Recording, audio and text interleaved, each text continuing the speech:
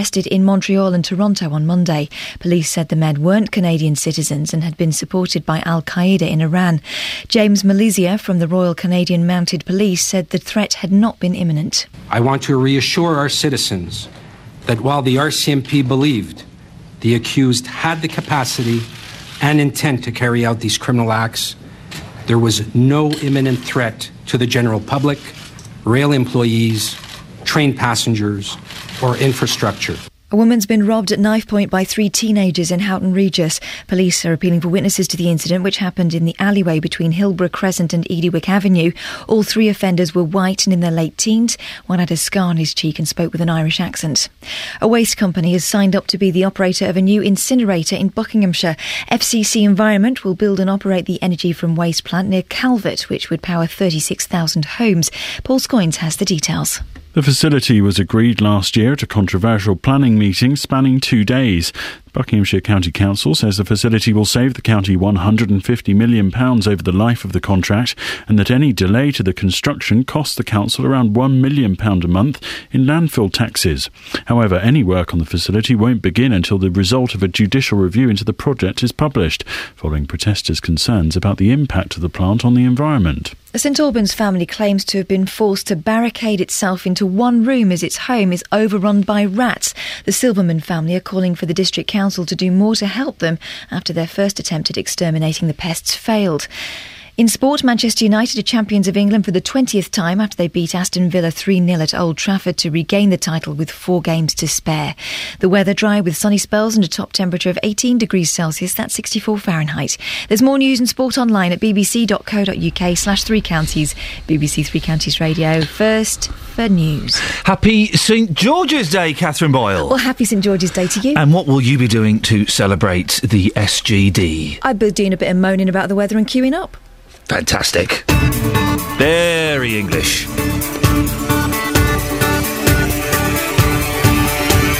Morning, this is Iain Lee, BBC 3 Counties Radio. It is St George's Day. One quick question, okay? Yes or no answer. Are you bothered by it? We always hear every year, and there'll be some people today going, oh, we don't get enough done for St George. We have St Paddy's Day, we don't get enough done for St George's Day. I only knew it was St George's Day, 2.5 minutes ago. Are you bothered by St George's Day? Are you doing anything to celebrate? Or do you think, oh, for goodness sakes, come on. It's just a Tuesday. 08459 455 555. Other bits and pieces on the show this morning include...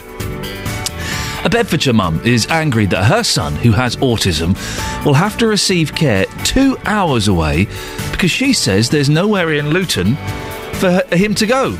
We'll hear her story and find out why she's not the only one going through this. And do you remember a few weeks ago, this is brilliant, we told you that almost 300 people had been fined for driving through a bus lane in Bedfordshire that's only 33 foot long. That was a month ago. Well, guess what?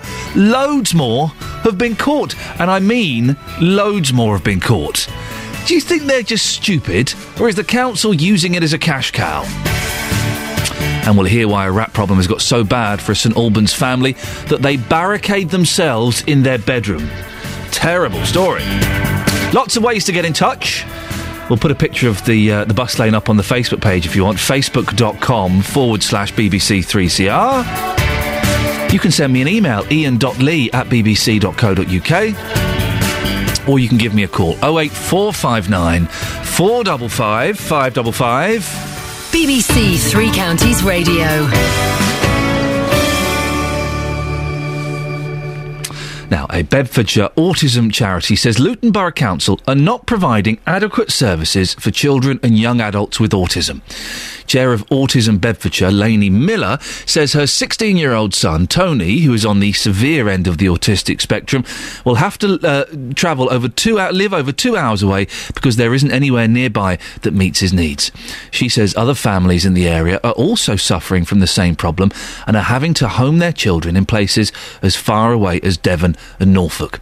Well, we can speak now to Tom Purser, who is the Policy and Participation Officer for the National Autistic Society for Central England, which covers Bedfordshire. Morning, Tom. Morning. Tom, some people with autism are able to live relatively independent lives, but others might have learning disabilities and need a lifetime of specialist support. How does the spectrum work? What are the kind of two extremes?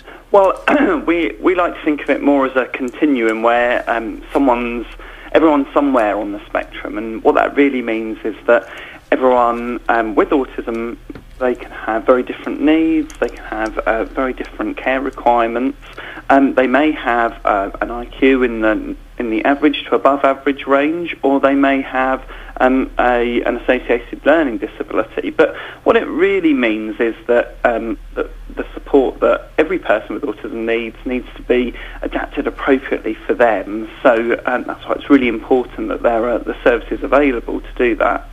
And with cases like Tony, for example, their autism can be so severe that it's better if they live elsewhere.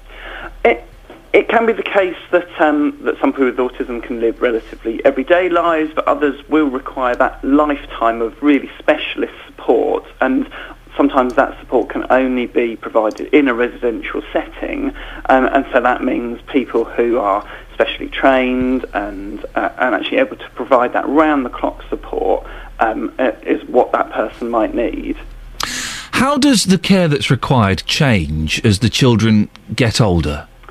Well, that very much depends on the child's individual needs, but actually what a lot of parents tell us is that when they go from being children to adults, there can often be a real, they describe it a bit like falling off a cliff edge, because it can be the case that throughout childhood there could be some quite good support, especially if it's through specialist schooling or things like that, but actually when they reach that adult stage, there can often be, for parents, the experience of suddenly finding there's nothing there for them. So local authorities should be making plans for these children. They have a duty to be doing it, but actually too few, even today, are doing it. Only just over half of teenagers who have a statement of special educational need and have autism actually receive that plan. So parents finding it very difficult when their children go from being children to the adult world.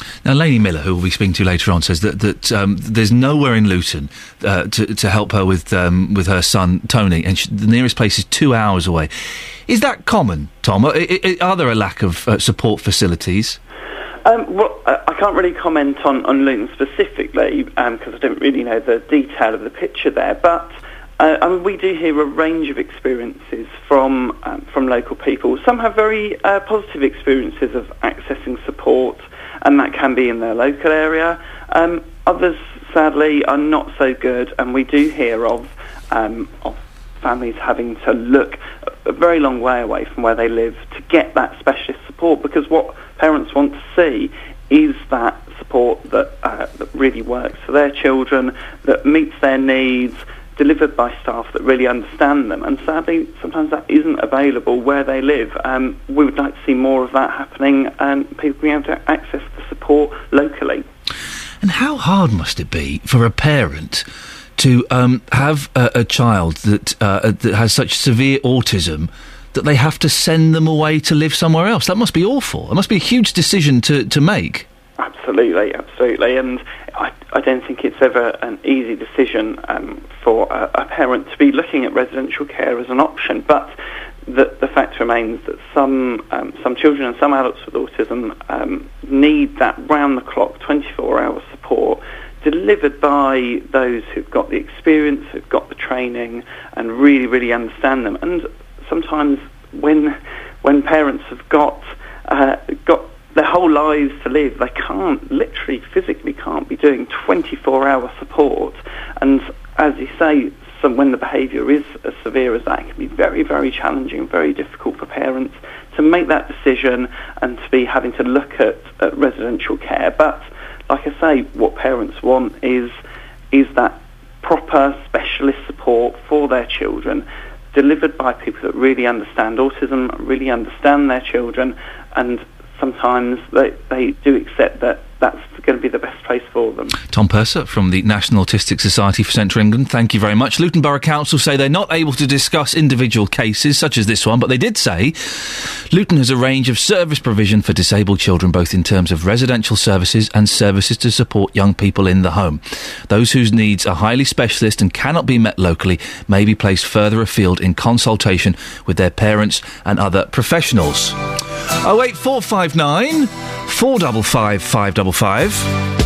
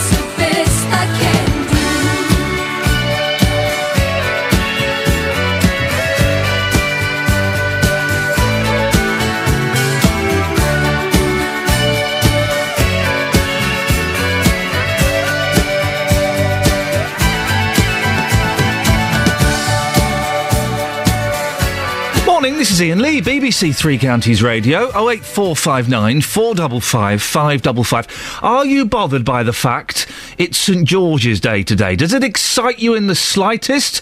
Will you be flying your flag proudly, or you just think, oh, for goodness sakes, come on. It's nothing. It's a load. Of course we ignore it because it's a load of old nonsense. 08459 455 555. 6:15. Travel news now. Alan Cowie.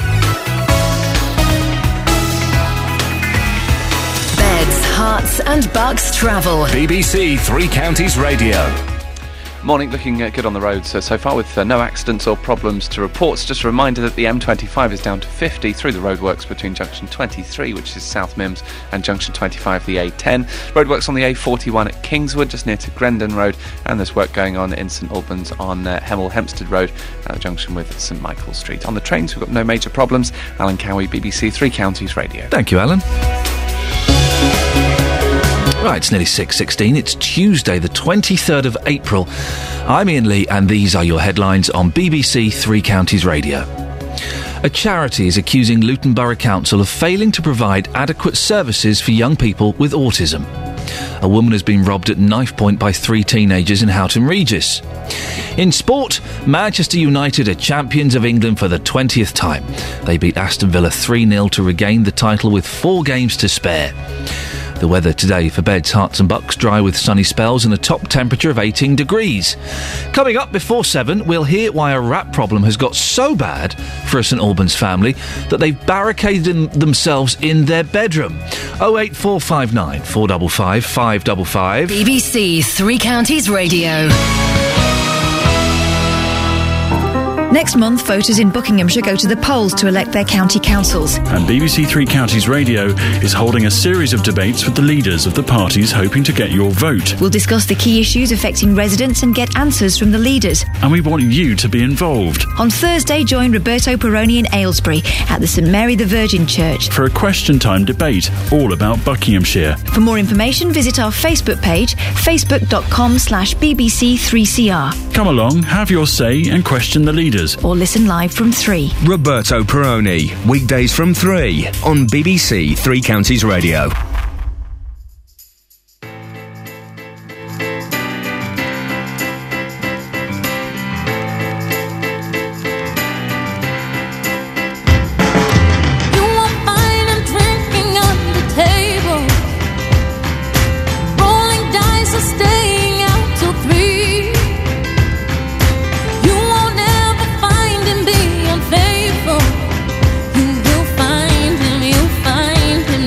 Me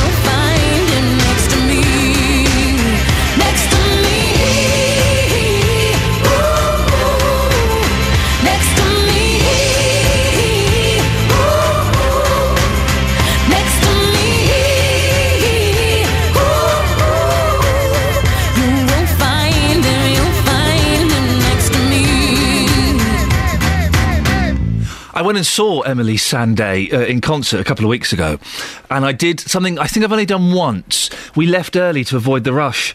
I know, so I missed her singing that song. The only song of hers I know, I missed it. My wife's like, "Shall we go?" "This is a Christmas present I bought you." "Yeah, it's going to get a bit busy." So we went. The only other time I've walked out of a concert was the Beach Boys, because they were flipping awful. This wasn't when Brian Wilson was with them. This was another date when he wasn't there, and they were murdering Good Vibrations, and I said, I can't do this. It's killing me inside. Let's go.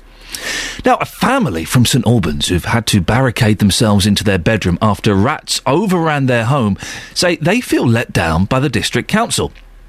Pregnant Laura Jane Silverman, her husband Alessio and their 2-year-old daughter Phoebe moved into their new home in Holywell Hill last July. Since then, they've spent all their savings trying to get rid of the rats that they didn't know were there. Our reporter Sophie Solaria has been down to visit Laura Jane and her husband at their home in St Albans. We moved in last year, and then a few weeks later we went on holiday, came back, and the whole place was just infested. So there were droppings everywhere in Phoebe's cot. Basically made themselves at home while we'd been away. So when we first moved in, all of this was carpeted. It looked really nice, actually. It was all in quite good order.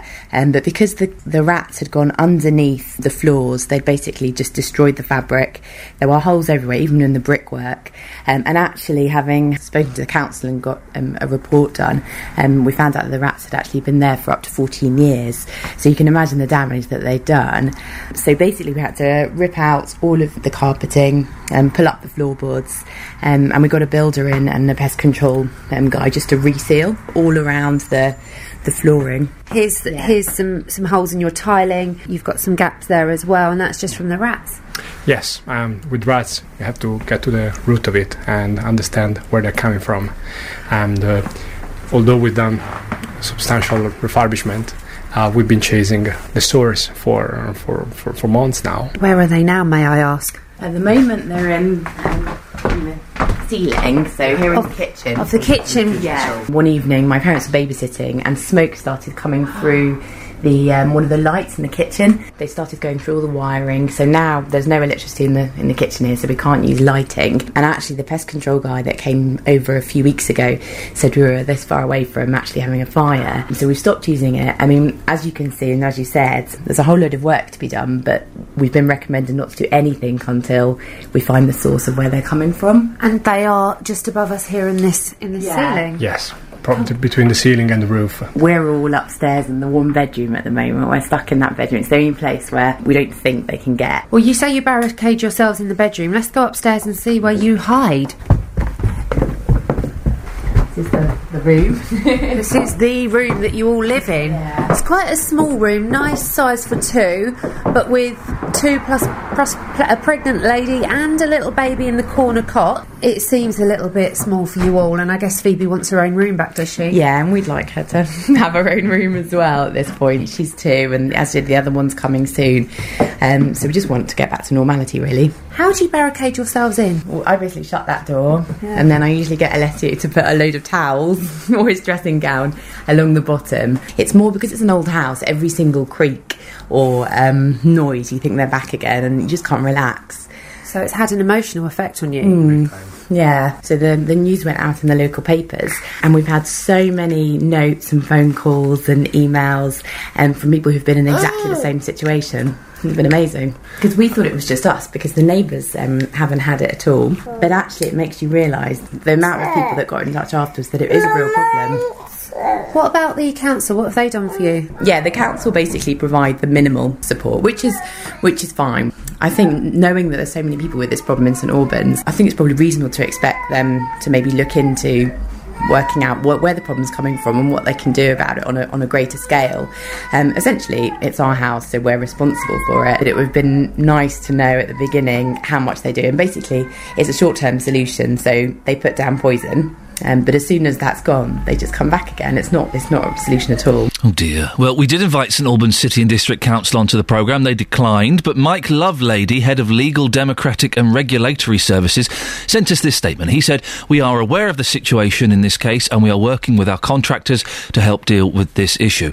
Our contractors have undertaken treatment at this property on several occasions and we visited the property to try and establish the underlying cause of the re-infestation. We will continue to investigate and are planning to visit the property again shortly."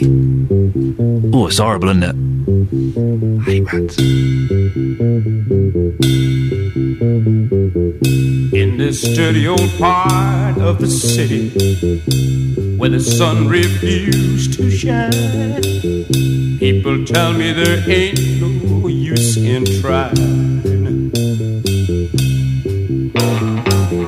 Now, my girl, you're so young and pretty, and one thing I know is true: you'll be dead before your time is due. I know.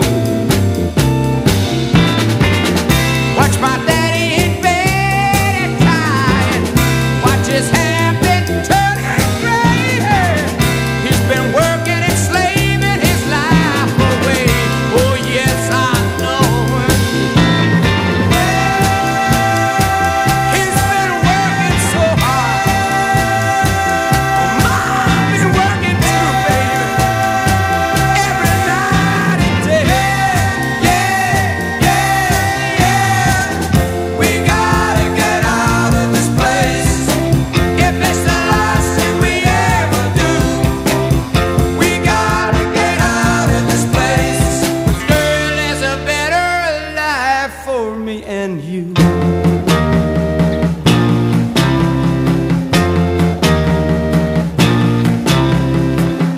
Now, my girl, you're so young and pretty, and one thing I know is true, yeah, you'll be dead before your time is due.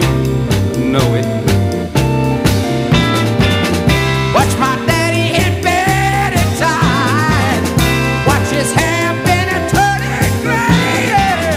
He's been working and slaving his life away. I know he's been working so hard. I've been working too, baby. Every day, baby.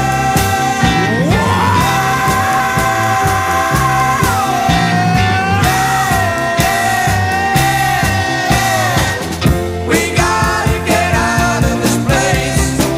If it's the last thing we ever do, we gotta get out of this place. Girl, there's a better life for me and you.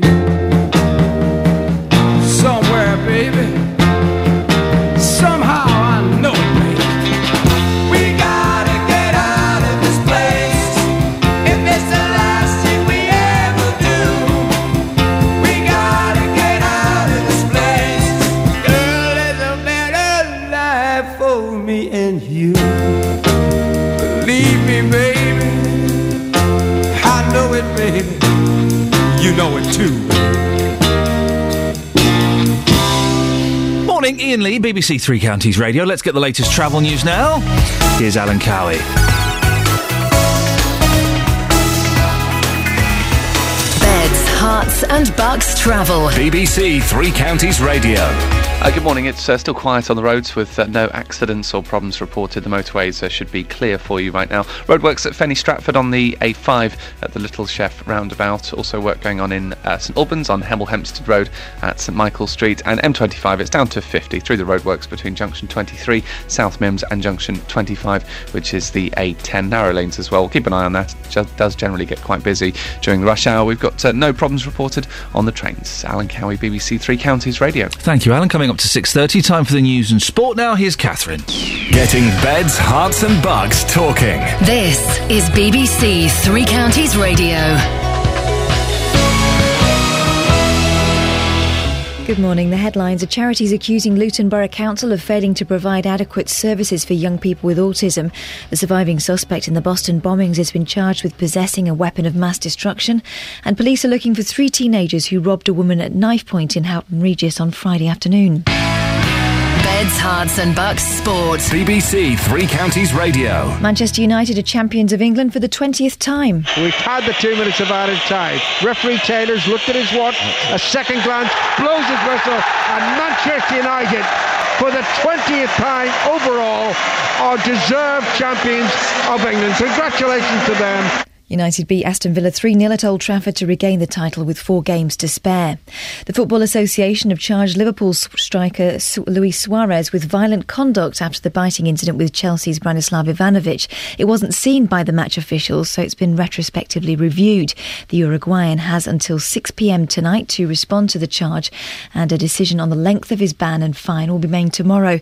Suarez has accepted a fine imposed by Liverpool for what they called unacceptable behaviour. Mark Clattenburg will referee Chelsea's game against Swansea at Stamford Bridge on Sunday. It'll be the first time he's refereed a Chelsea game since being cleared of using racist language towards John Obi Mikel. In League Two, Wycombe Wanderers boss Gareth Ainsworth has spoken of his delight at signing a new 2-year deal yesterday. Ainsworth has lifted the Chairboys from the bottom to mid-table after becoming permanent manager this season, and he says now he's ready to take the next step. I don't want it to be a flash in the pan. I don't want it to be just the passion and desire and the whirlwind effect that I had. I want actually to be known as a manager who's tactically aware, who can think about things, who can make a difference, and when it comes to it, get the point. 2 local teams trying to make the Southern Premier playoffs are in action tonight. Hemel Hempstead, who are 4th, are at leaders Leamington, and Arlesey are in 7th, and they're at Bedworth United. And that's your latest news and sport. More from me at 7 o'clock. Across Beds, Hearts and Bucks, this is Iain Lee on BBC Three Counties Radio. Morning. Lots coming up between now and 7, including... Do you remember that we told you almost 300 people have been fined for driving through a bus lane in Bedfordshire? It's tiny. It's 33 foot long. Well, that was a month ago. And guess what? Loads more. I mean, literally hundreds more people have been caught. Go to the Facebook page, facebook.com/BBC3CR. Have a look at the bus lane. We've printed this picture before. Are these people just idiots for doing this? Or is this the council being a little bit sneaky and making a few quid? Facebook.com/BBC3CR. And it's St George's Day. Did you know? I didn't until 5 minutes to 6. Are you doing anything to celebrate? The Prime Minister has hailed the growing popularity of the celebration of England's patron saint. Are you bothered by it in the slightest, or do you think, oh, for goodness sakes, I've got far better things to be interested in? 08459 455 555. Coming up after me at 9 o'clock, it's the JVS show from 11. Jonathan tackles your consumer problems, and today it's the case of Andrea. Her fence fell down a few months ago, but no one seems to know whose responsibility it is. Can Jonathan get to the bottom of it? Yeah, probably. He's good at things like that. That's from Jonathan Vernon-Smith from 9 o'clock. But coming up after the Genesis, we're going to speak to Justin Dealey about this bus lane. Some people are just so stupid, aren't they? All that time I was searching, nowhere to run to. It started me thinking, wondering what I could make of my life, and who'd be waiting, asking all kinds of questions to myself, but never finding the answers. Crying at the top of my voice, no one listening. All this time, I still remember everything you said. There's so much you promised. How could I ever forget? Listen, you know I love you, but I just can't take this. You know I love you, but I'm playing for keeps. Although I need you, I'm not gonna make this. You know I want to, but I'm in too deep. So listen to me. Oh, you must believe me. I can feel your eyes go through me, but I don't know why. Oh, I know you're going, but I can't believe it's the way that you're leaving. It's like we never knew each other at all.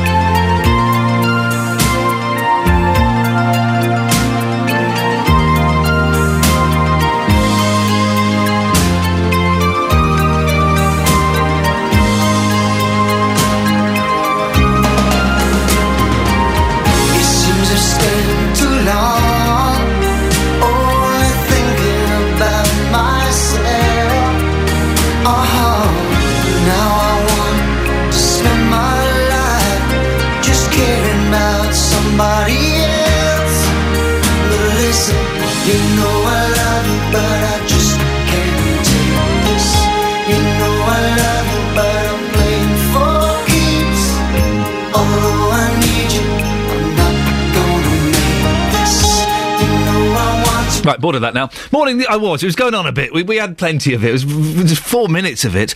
Morning, this is Iain Lee, BBC Three Counties Radio. The reason I'm dashing forward is because I want to wish a colleague of mine happy St George's Day, Justin D. Lee. Thank you, Ian. Thank you very much. I was quite enjoying Genesis. No, well, there's another 12 seconds. There we go. You can have that. Oh, taking off the album Invisible Touch. Oh, the 1980s. Love it. Happy St George's Day to you, my friend. And to yourself.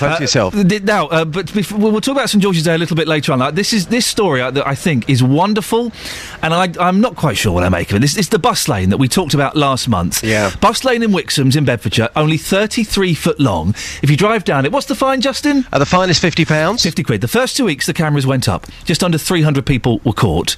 Well, you're down there now this morning, Justin, aren't you? There's been a development. Yeah, there has been a development. I mean, incredibly, when we spoke about this a few weeks ago, we did lots of features on this. The local newspapers did features on it, and also the Daily Mail did a 2-page spread on this as well. So you would think the message would be out there. So in the first 2 weeks, 300 people were fined. Since then, and we're talking 4 weeks on here, a further 655 motorists have been fined using this bus lane. Now, some people may say, well, some bus lanes not that obvious. I'm just going to be completely honest this morning. It's the most obvious bus lane I've ever seen in my life. It may be small, it may be 33 foot, but the signs are there. Describe what you can see, Justin. Well, the signs are there at the side of the road, which clearly say bus lane cameras.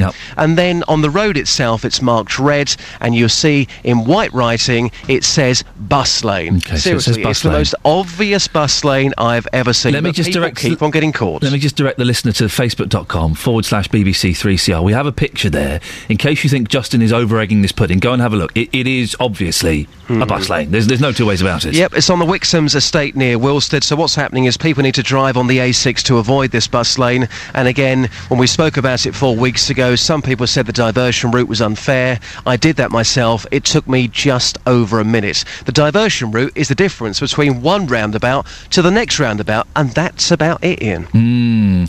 You were there helping people last time, weren't you? You were saving people money. I was stood in the middle of the road and...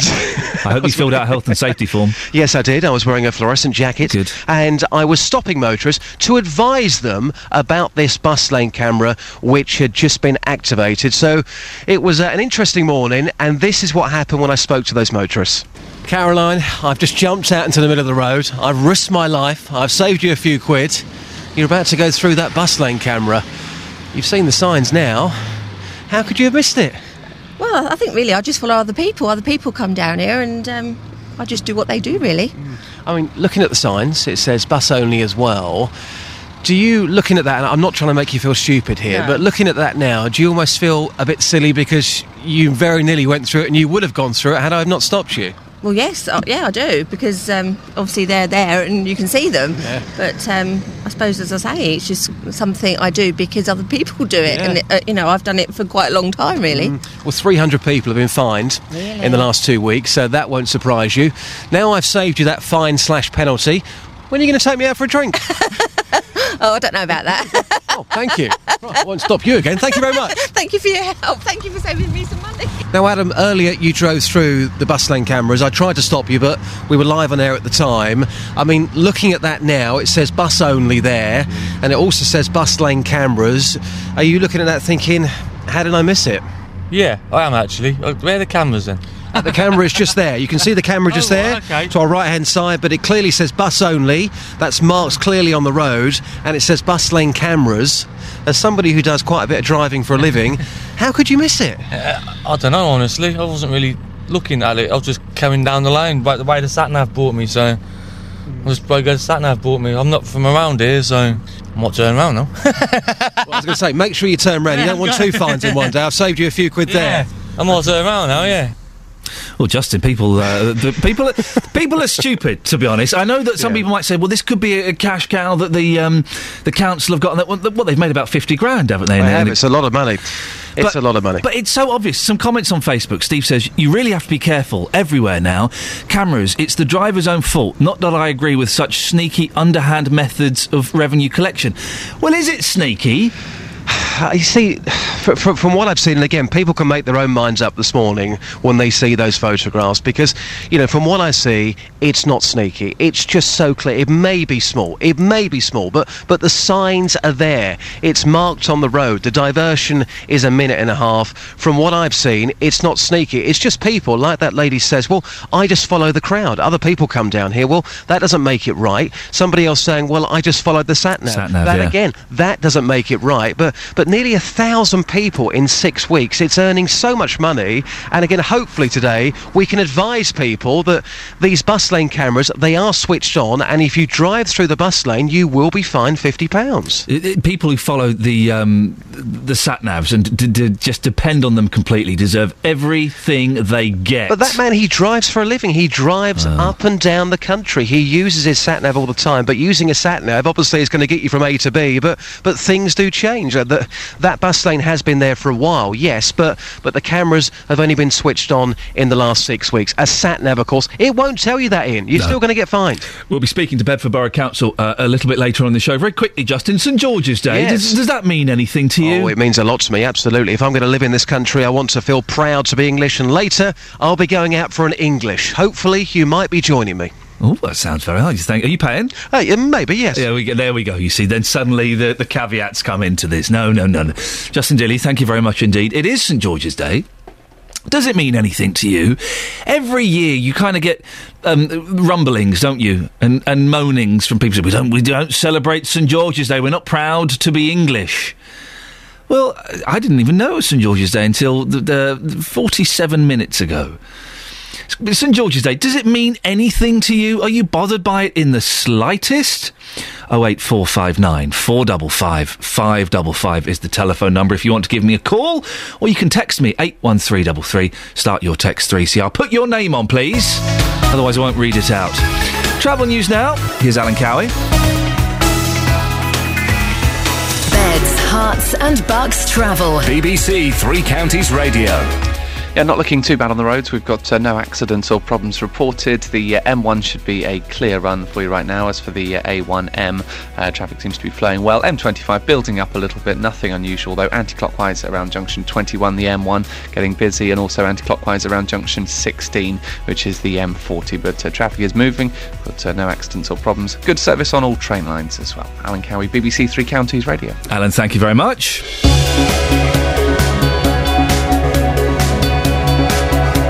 Right, 6:45. I'm Iain Lee, and these are your headlines on BBC Three Counties Radio. A charity is accusing Luton Borough Council of failing to provide adequate services for young people with autism. Police are looking for 3 teenagers who robbed a woman at knife point in Houghton Regis on Friday. In sport, Manchester United are the champions of England for the 20th time after a 3-0 win over Aston Villa at Old Trafford wrapped up the title with 4 games to spare. Coming up, St George's Day. Does it mean anything to you? 08459 455 555. Before we talk about that, though, here's the weather with Kate Kinsella. Beds, Hearts and Bucks weather. BBC Three Counties Radio. Thank you very much. Good morning. Well, if you are heading out, it's a beautiful start to the day. Plenty of sunshine around there at the moment, all across the 3 counties, but the cloud will start to increase as it did yesterday throughout this afternoon. Not saying that it's not going to be any sunshine, we're just going to get sunny spells.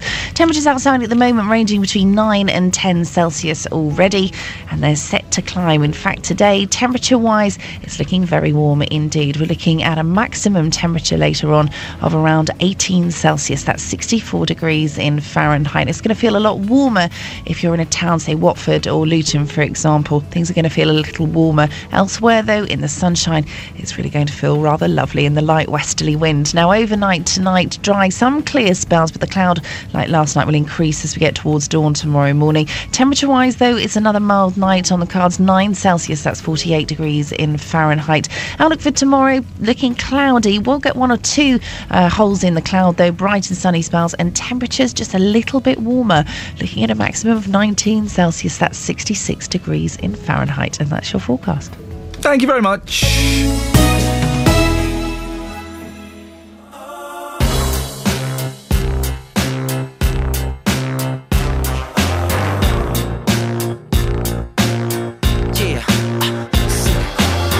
I came, I saw, taught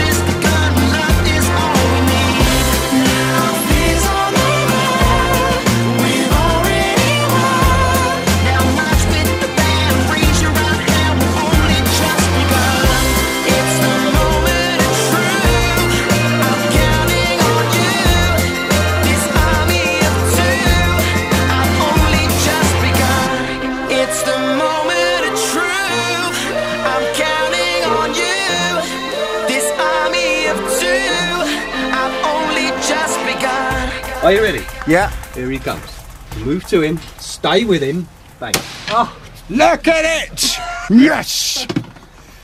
Oh. I've trained a killer. Come on. You feeling good? You hit it? I'm feeling really butch.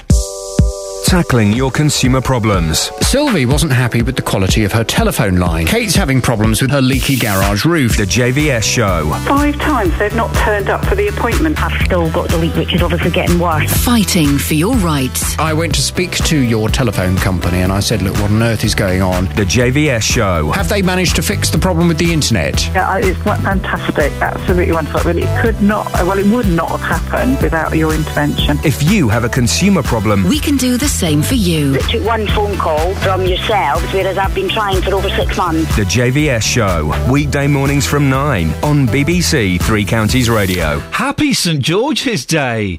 Yeah, no, I forgot as well. Sorry. Well, David Cameron has said he's equally proud to be English and British, and we should all celebrate St George's Day. Are you bothered by it in the slightest? Are you doing anything to celebrate it? If I'm honest, the phones haven't lit up with people saluting St George. Is that what you do? I'm guessing none of you care about it. Well, research shows that nearly 3/4 of the population want April the 23rd to be made a public holiday. Our reporter Justin Dealey has been out in Luton finding out if you know the importance of today. Wayne, it's the 23rd of April. Yep. Any ideas what today means?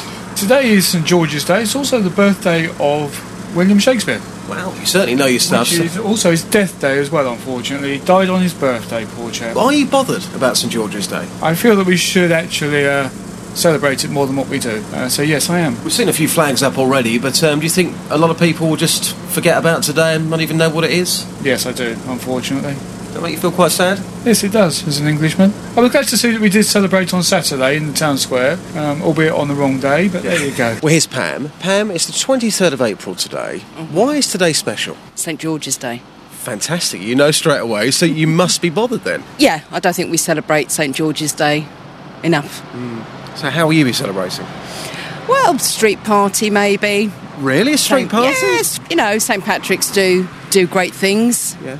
Anything for the kids. My granddaughter at the moment's at school. It's non-uniform day and they're dressing up in the period of St George. I mean, clearly you care about this because you might be having a street party later on, the kids are celebrating. Yeah. Do you think more people should be celebrating? Because Yes, I do. It is a special day, isn't it? Yes, I do. I think with us, because we're such a diverse town as well, we have lots of celebrations, then why not celebrate St George's? It's part of our history, so... It was celebrated on Saturday, but as somebody just pointed out, that clearly was the wrong day. Well, it was, because it's Tuesday, so... And just lastly, you're proud to be English? I certainly am proud to be English.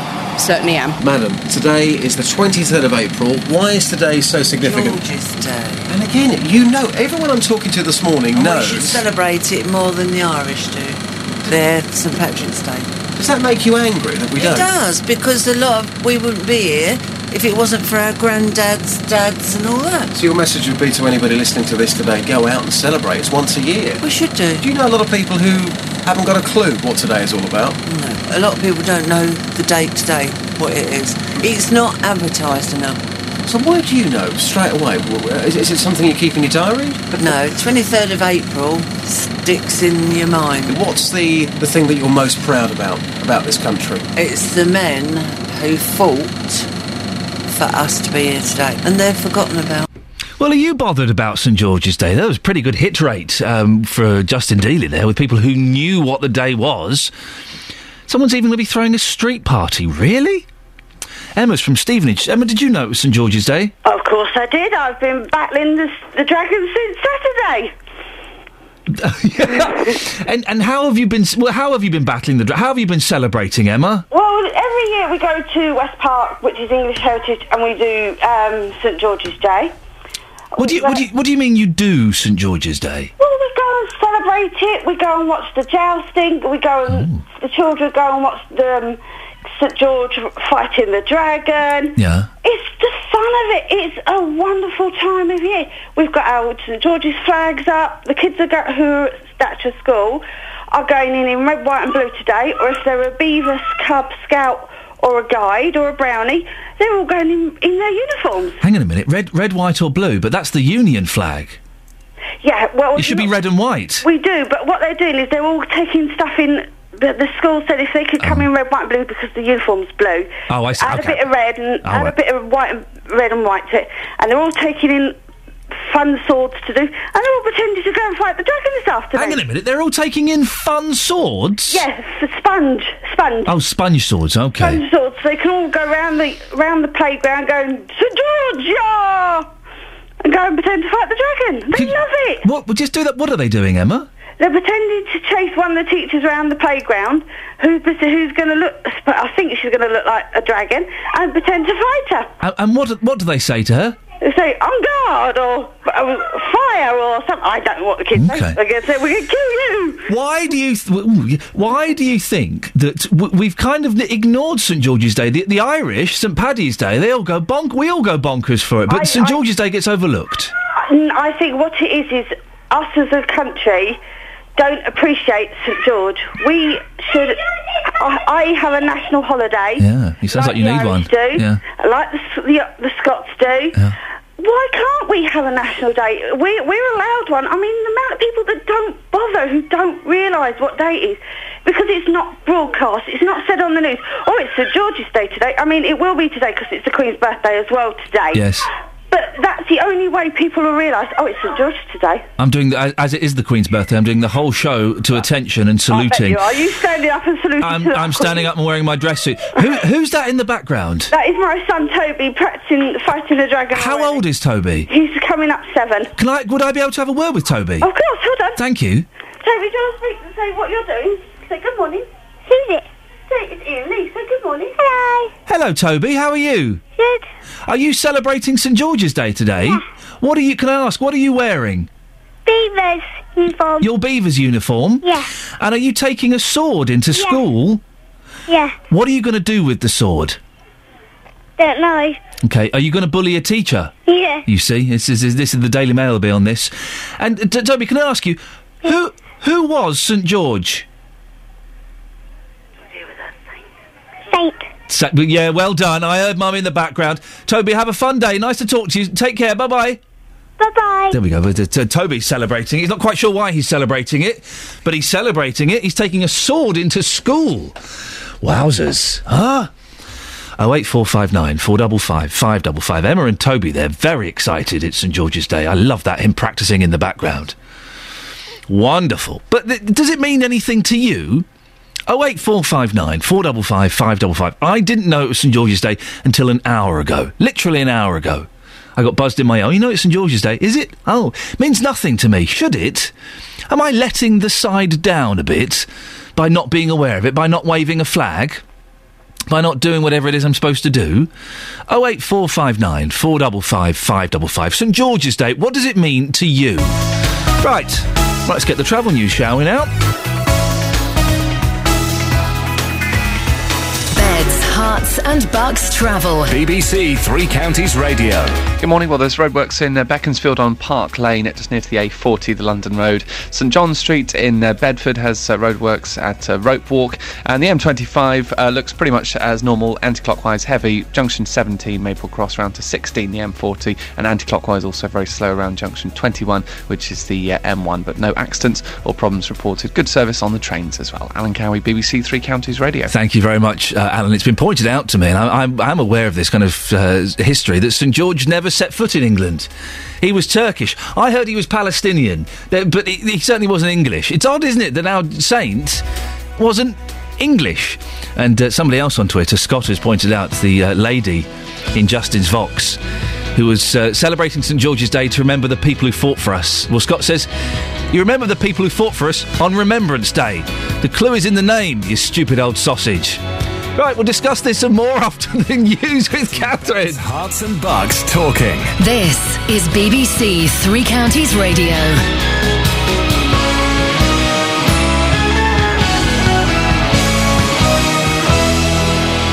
Good morning, it's 7 o'clock. The headlines: autism charity calls for more care in Bedfordshire, Boston suspect on WMD charge, and claims St Albans family is besieged by rats. BBC Three Counties Radio. The chair of Autism Bedfordshire is accusing Luton Borough Council of failing to provide adequate services for young people. Lainey Miller says a lack of residential facilities in the area means the nearest care home for her teenage son is in Norfolk. You can hear more on this story up next with Iain Lee. More details have emerged of the first court appearance of the surviving suspect in the Boston Marathon bombings. According to the legal transcript, during a short hearing in Dzhokhar Tsarnaev's hospital room, he was able to speak once, appeared lucid and was able to understand what was going on. Canadian police say they've foiled a plot to derail a passenger train near Toronto, the country's biggest city. 2 non-Canadians have been charged with terrorism-related offences. Our correspondent in Washington, Jane Little, gave more details. It's noted they're not Canadian citizens. The authorities did not release where they are from, but said they'd clearly been plotting it for some time. The authorities had been following them for a year. As they said, no imminent danger. But the most striking thing is the accusation, the allegation that Al-Qaeda elements located in Iran were guiding this.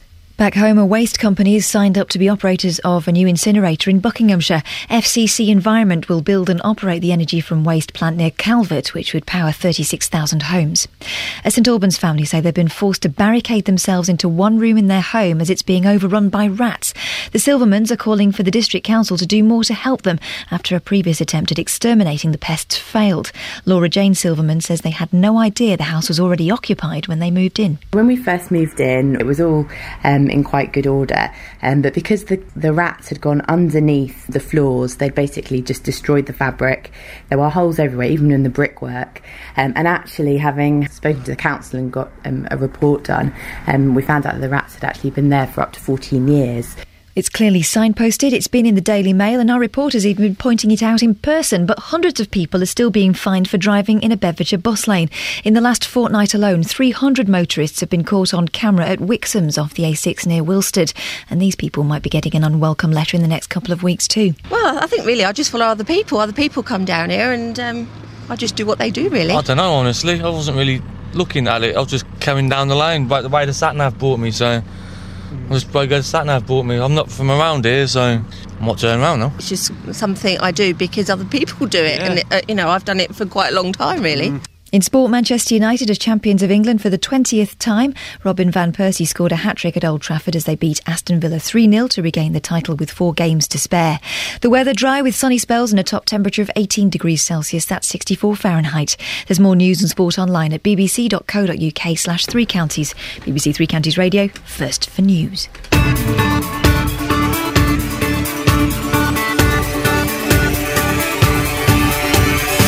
Morning, this is Iain Lee, BBC 3 Counties Radio. 3 minutes past 7. It's, Tuesday? Something like that, the 23rd.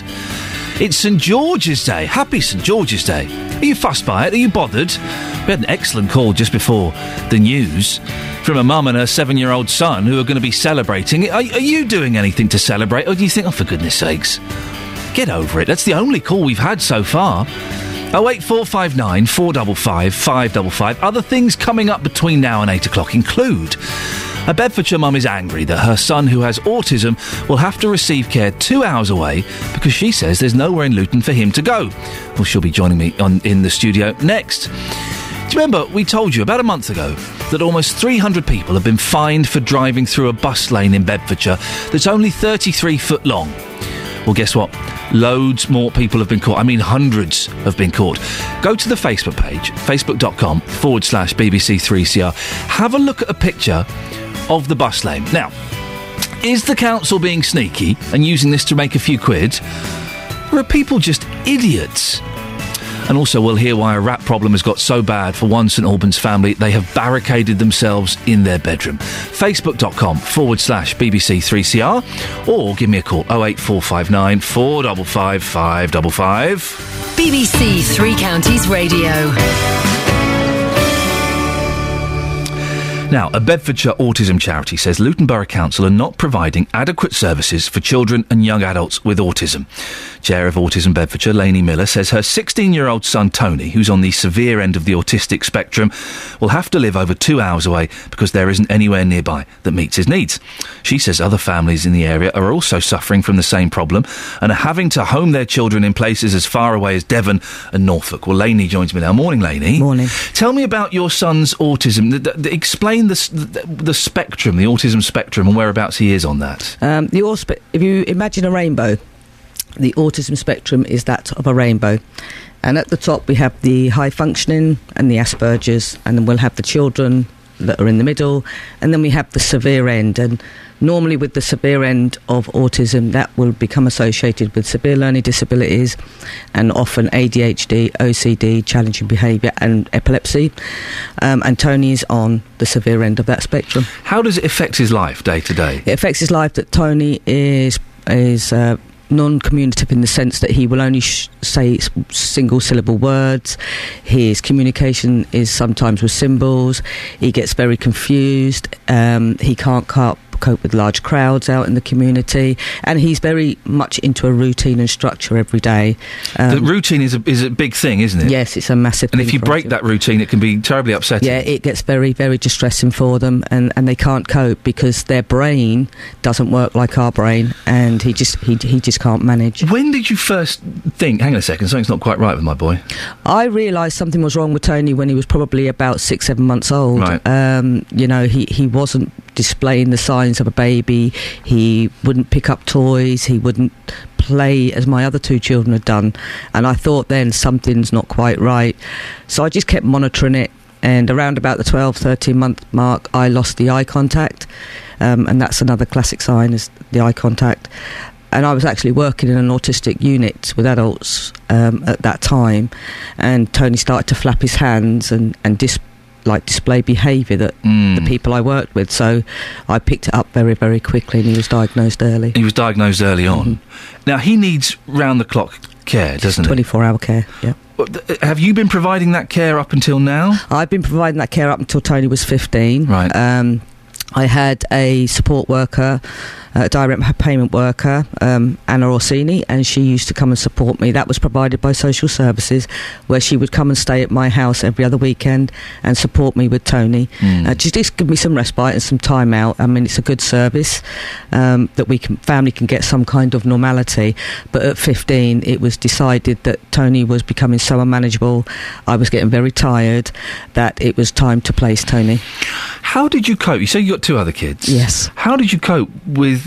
Did the other kids get ignored slightly? They don't get ignored, but they do have to sacrifice an awful lot, because obviously that child, demands so much attention that, you could become very tired. Family days out could get ruined, because if we went to, say, Legoland for the day, we could be a quarter of a way around the park, and Tony would get very, very distressed because the volume of the people, the noise, the crowd. He'd start to scream and cry to go home. And more often I would have to go out into the car park while Dad would carry on going around with the other 2. And, things like family meals out, family weddings. We didn't go to weddings together as a family. We didn't go to christenings.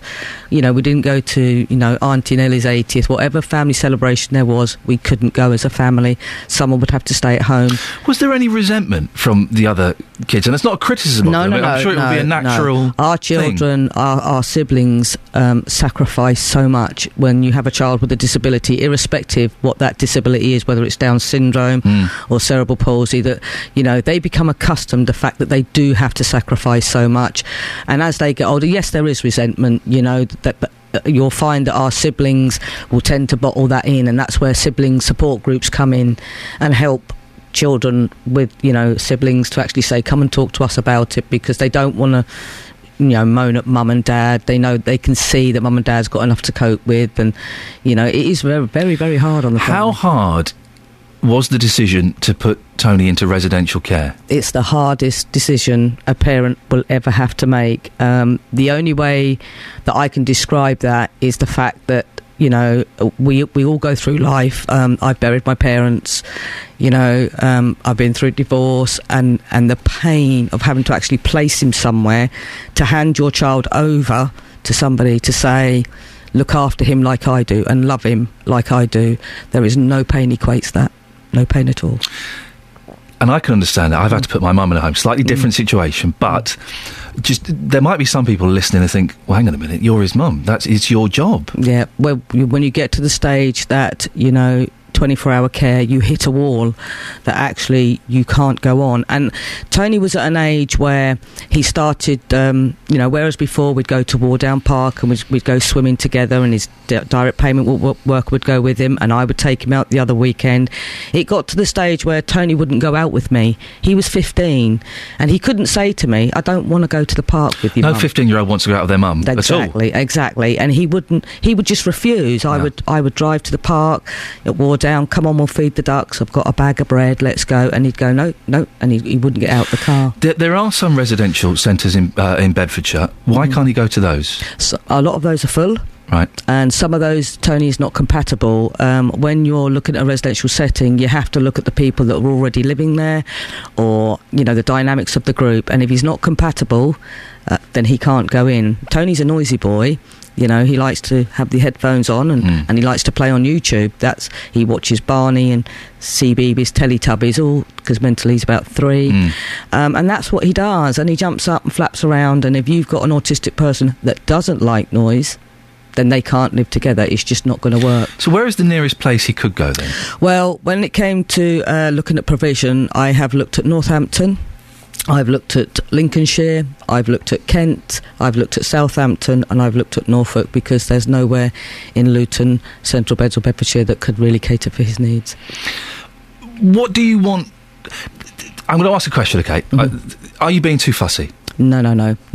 What parents want in this town is that Luton is a hotspot for autism, and there's no denying that. Children's services are bursting with children that are autistic, and not just autistic, but Down syndrome, cerebral palsy. We have a really high ratio of disabled children, and our 2 special schools in Luton clearly state that when they're having to build extra classrooms to cope.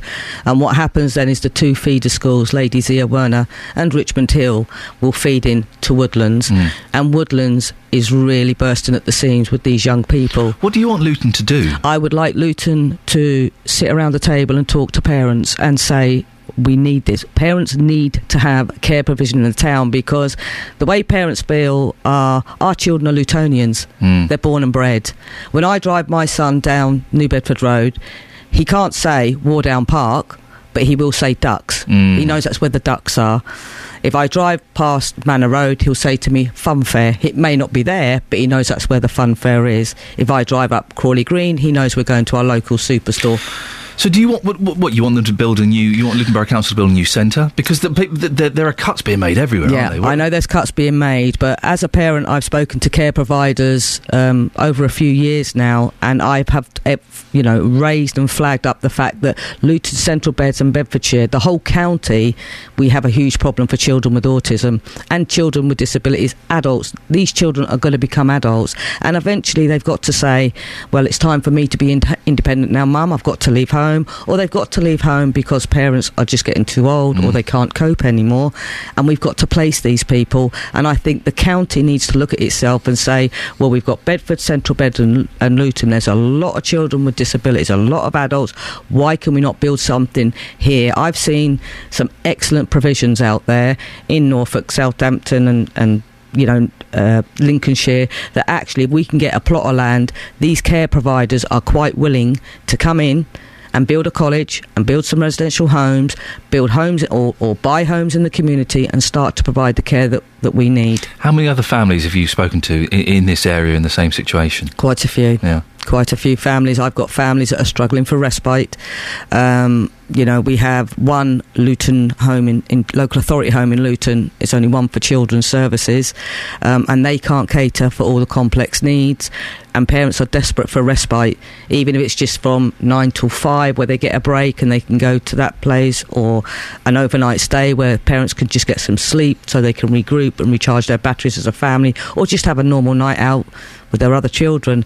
And parents are desperate and hugely worried, because they see that I'm having to struggle to find provision for my son, and they're saying, well, what about my child or where am I going to put mine? He's 18 now.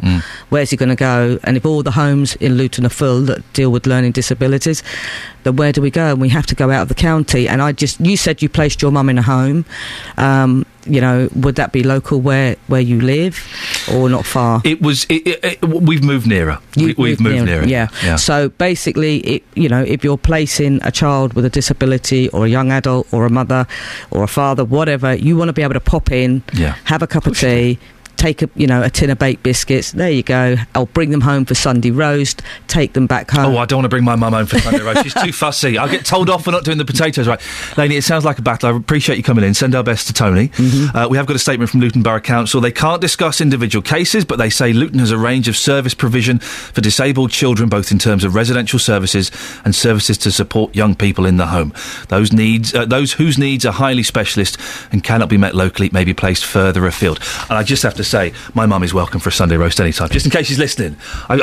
She keeps saying you're not too old to get a slap, so I have to be on her best side. Thank you very much, Lainey. Cheers for that. 08459 455 555 7:15. Let's get the travel news now. Here's Alan Cowie. Beds, Herts and Bucks travel. BBC Three Counties Radio. Well, nothing out of the ordinary. The M25 anti-clockwise very slow from junction 21, the M1, to 20 Kings Langley, and then a bit further round from 18 Chorleywood around to junction 16, which is the M40. But should be a clear run for you on the A1 and the M1 right now, looking at the motorway cameras, and no accidents or problems being reported. Good service on the trains as well. Alan Cowie, BBC Three Counties Radio. Thank you very much. Right, it's 7:16. These are your headlines on BBC Three Counties Radio. The chair of Autism Bedfordshire is accusing Luton Borough Council of failing to provide adequate services for young people.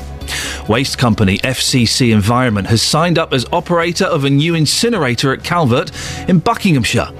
In sport, Man United are champions of England for the 20th time after beating Aston Villa 3-0 to regain the title with 4 games to spare.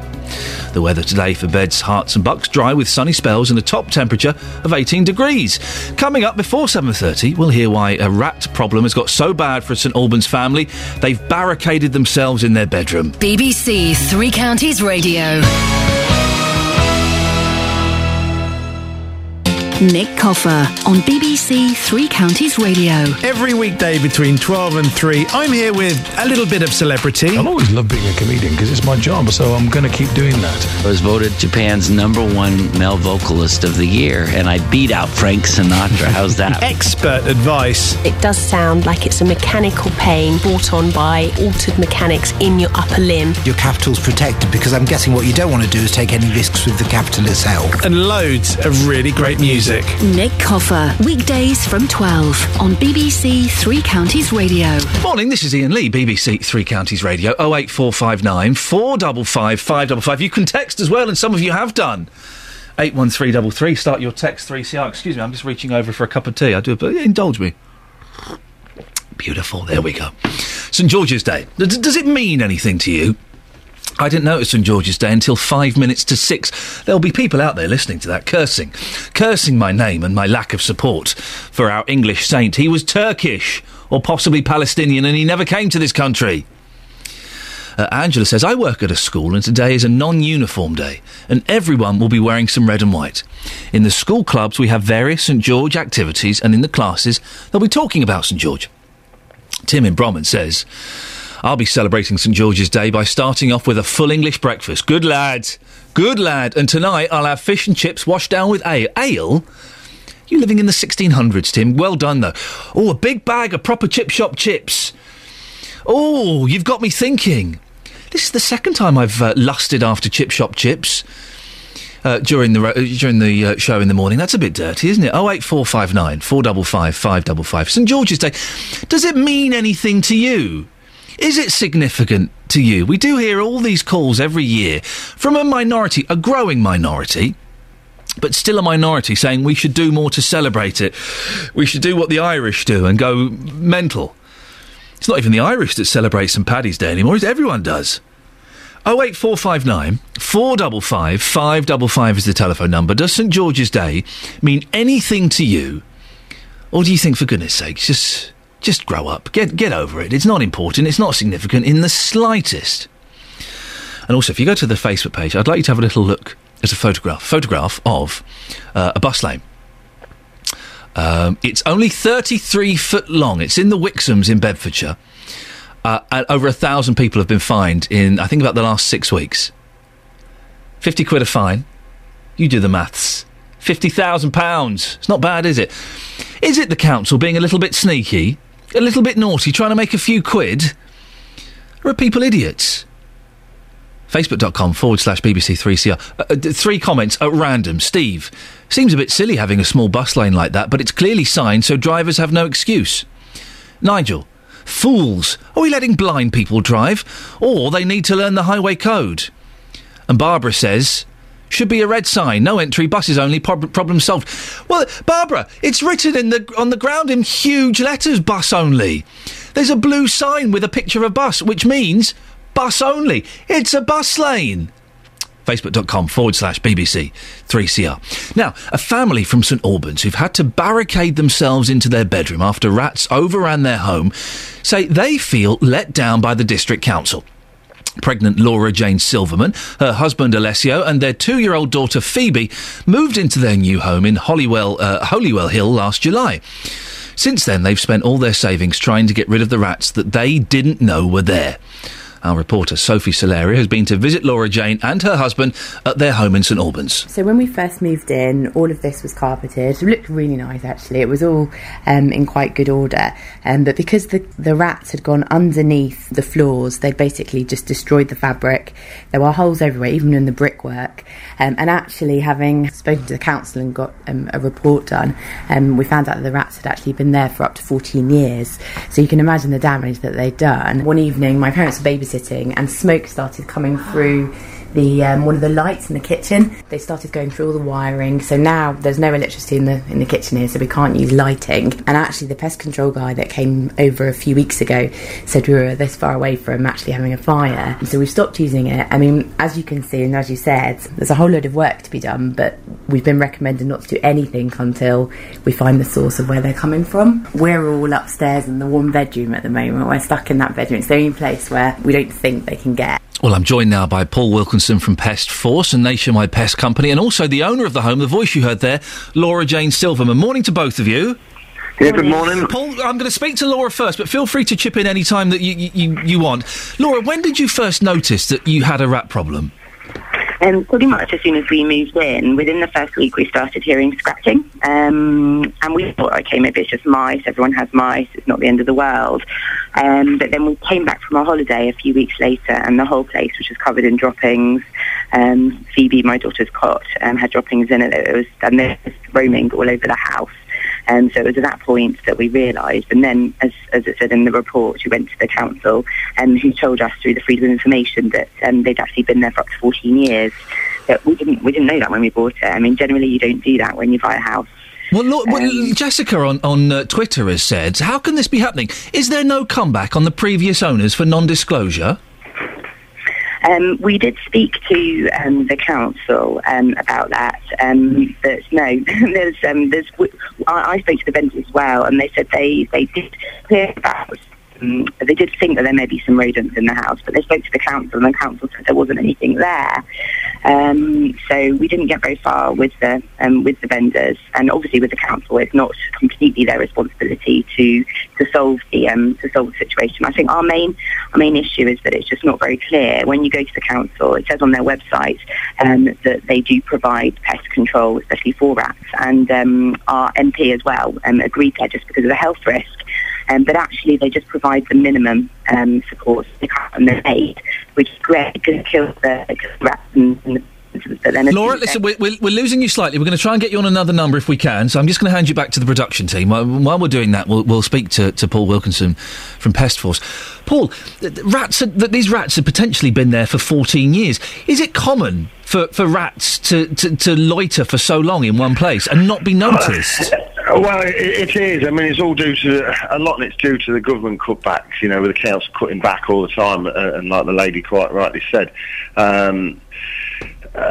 the council offer a bare minimum. The council do what it says on the tin pretty much 9 times out of 10. I mean, we're a nationwide company. We've got over 200 technicians nationwide. and so we're faced with problems like this every day. And the problem is, with all rat poison, if it's not put down correctly, a rat has got to have a certain amount each day, 3 to 4 days continuous, before it can take a lethal dose. And what a lot of DIY people do is go and buy a bit of poison themselves, put it down, and they don't have a lethal dose. They'll put a bit down one day and then go back a week later and put a little bit more down, and then they can never get they get immune to it because they never get a lethal dose as such. And a lot of pest control companies that work with the council just come down because they're working to a budget. They'll just put a bit of poison down, all that's sorted. Well, it sometimes isn't sorted, and it can also lead on to secondary problems, Paul, we also heard there from Laura, I think it's back. Laura, are you there? Yeah, excellent. Well, yes, I can hear you now. Thank you. We're just talking to Paul, the expert, about this. We were hearing that wires have been chewed and things have started smoking. Again, is that quite common, Paul? Yeah, I mean, it is common. The truth, if anybody ever had a pet rat as a kid, every so many months you have to take them to the vets to have the teeth clipped, and that's exactly the same for rats in the wild. But they can't go to the vets, so they usually gnaw on hard plastic substance to naturally wear their teeth down, and unfortunately it's usually water pipes or electric cables. Ever so common, yeah. Laura, do you see them, Laura? Yeah, we actually took a few videos of them just all over they were roaming all over the kitchen when we got back from our holiday, and so they've gone over all of our appliances. And they're incontinent as well, so they just, they're not the cleanest animals in the world. But it's horrible. Laura, you've got a 2-year-old daughter and another baby on the way. As a mum, you must be really worried about this. Yeah, I mean, like I said, in March, I was so worried because it's rats and they're such a health risk and just dangerous. And they're also quite difficult to get rid of as well. I mean, as you can see from the Freedom of Information documents, they've been there for the last 14 years. And I think previous vendors have just used the short-term solution, which is just a bait. So they've never actually got to the bottom of the problem. I've seen a picture of your property. You've got floorboards up and things like that. Is that to try and get them? Yeah, we had to take up all the carpeting, we had to take up all the floorboards and just reseal all of the bottom of the ground floor. But then once we'd done that, about 3-4 months later, they'd got up through the cavity and into the first floor. So now we haven't got any wiring. The wiring's all been bitten in the kitchen, but we can't do any renovation until we've worked out where the rats are coming from. And we can start looking. Listen, if people want to see those pictures, they can go to facebook.com/BBC3CR. Paul, I know you can't really solve this case specifically, but what would someone in Laura's position have to do? Well, I mean, I don't know too much about Laura's case because, as I say, I'm the managing director, and I've not been to the property myself, but I trust one of my guys has looked after Laura fantastically, and what they would have been trained to do is try and look at the bigger picture, try and proof the house to try and keep them from coming in, and not just place bait. Hopefully, look at putting a trapping program in there as well. They're probably coming through the sewers, so my guy down there, he would have no doubt been looking in the sewers, looking at air bricks, see if it's tubed through there and getting squeezing in there to look at blocking them out. Because the trouble is, if you just put a poison down, poison bait is 9 times out of 10 an attractant in it. And so if you're not careful, if you just keep putting poison inside a house and the entry points are free, all you're actually doing is attracting every rodent into your house to die, effectively. So we look at sort of proofing it off and then either trapping them or baiting them so nothing else can come in, so to speak. Paul, thank you. I appreciate your time. I appreciate your wise words. Paul Wilkinson, the last voice you heard there from Pest Force, a nationwide pest company. And we also heard Laura Jane Silverman, who is the owner of the home that's got an infestation of rats. If you want to see a picture of a dead rat and some floorboards, then we'll go to the Facebook page, facebook.com/BBC3CR. It's horrible, isn't it? The rats keep popping up every now and then, and it's just such a grim story, particularly when you've got a 2-year-old kiddie and a baby on the way. It's not what you want at all. Right. Let's get the travel news now, shall we? Beds, Hearts and Bucks travel. BBC Three Counties Radio. Yeah, getting busy now on the A1 southbound at the Black Cat roundabout in Roxton, and also now looking slow for the M25 anti-clockwise from junction 21, which is the M1 round to 20 Kings Langley, and then further round from 18 Chorleywood to junction 16, which is the M40. So busy, but nothing out of the ordinary. We've got no accidents or problems reported, and on the trains, no major issues. Alan Cowie, BBC Three Counties Radio. Thanks, Alan. Coming up to 7:30, here's the news with Catherine Boyle. Getting beds, hearts and bugs talking. This is BBC Three Counties Radio.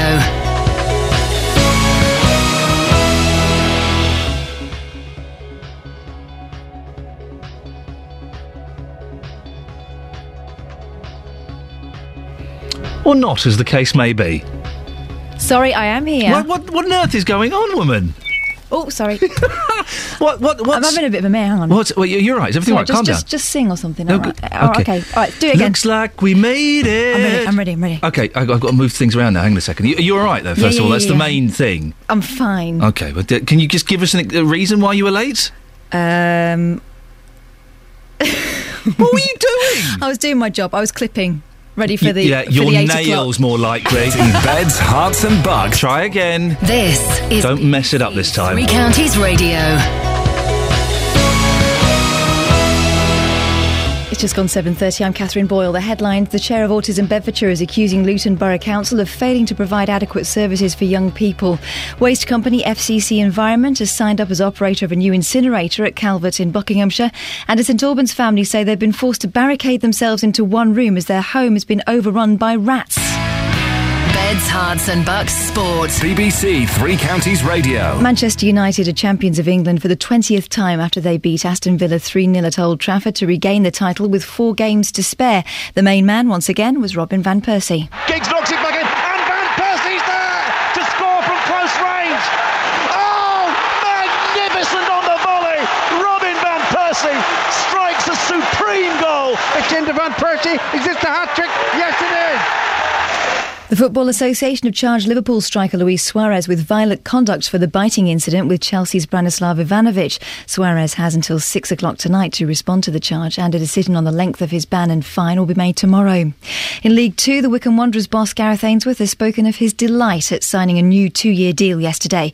Ainsworth has listed the Chairboys from bottom to mid-table after becoming permanent manager this season. It's been no secret that I've really enjoyed my time at Wycombe, and this season was a tough season, and being bottom of the league and then finishing potentially in the top half is perfect timing for me to be offered and to sign a 2-year deal. 2 local teams trying to make the Southern Premier playoffs are in action tonight. Hemel Hempstead, who are 4th, are at leaders Leamington, and Arlesey in 7th are at Bedworth United. Finally, racing and 11 horses owned and trained at Sheikh Mohammed's Godolphin Stable have failed drugs tests. The horses, including the unbeaten Certify, are now banned from racing after samples tested positive for a banned anabolic steroid following spot checks on the Newmarket base of trainer Mahmoud El Zarouni. And that's your latest news and sport. More from me at 8 o'clock, I promise. Really poor show. I'm so sorry. No, really poor show. 8 o'clock, you going to be here? You fancy turning up for that, or...? Definitely. Probably. Go and sit on the naughty news step. I'm so sorry. Across beds, hearts and bucks, this is Iain Lee on BBC Three Counties Radio. There is a naughty news step. It's next to the Paul Scoynes potty corner, so... It's not a pleasant place to be, by any stretch of the imagination. Morning, this is Iain Lee, BBC Three Counties Radio. Coming up between now and 8 o'clock, 300 people were fined for driving through a bus lane in Bedfordshire, OK? That was in the first couple of weeks. That was a month ago. Loads more have been done since, hundreds. It's only 33 foot long, but I think, I've got to be honest, you drive through it, you're an idiot, right? It's very well signposted. Go to the Facebook page, have a look. Also, it's St George's Day. Did you know that? Are you doing anything to celebrate? 08459 455 555. Well, about 30 minutes ago, we were speaking to Lainey Miller, who is the chair of Autism Bedfordshire. She says her 16-year-old son, Tony, will have to live over 2 hours away because there isn't anywhere nearby in Luton that meets his needs. Well, Karen is from Central Bedfordshire. Good morning, Karen. Morning. Karen, you've got an autistic son, haven't you? Yes, I have an autistic son in his early 20s. And how severe is his autism? Very severe.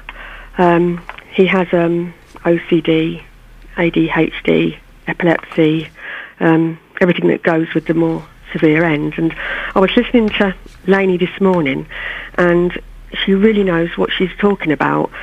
It's just great to have somebody standing up for parents, and if only they would give her, the councils would give her the job of sorting out the provision in our area. Have you struggled, Karen, with getting the help that you need for your son, both when he was a child and now as a grown man?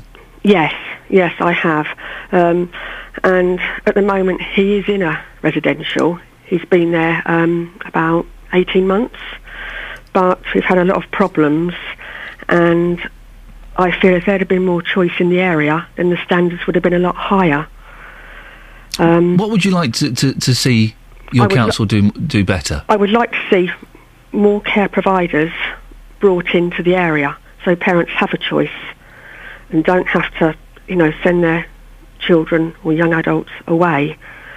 Because, like Lainey was saying, everyone wants to keep them close to them, especially when you've got a child that's very complex.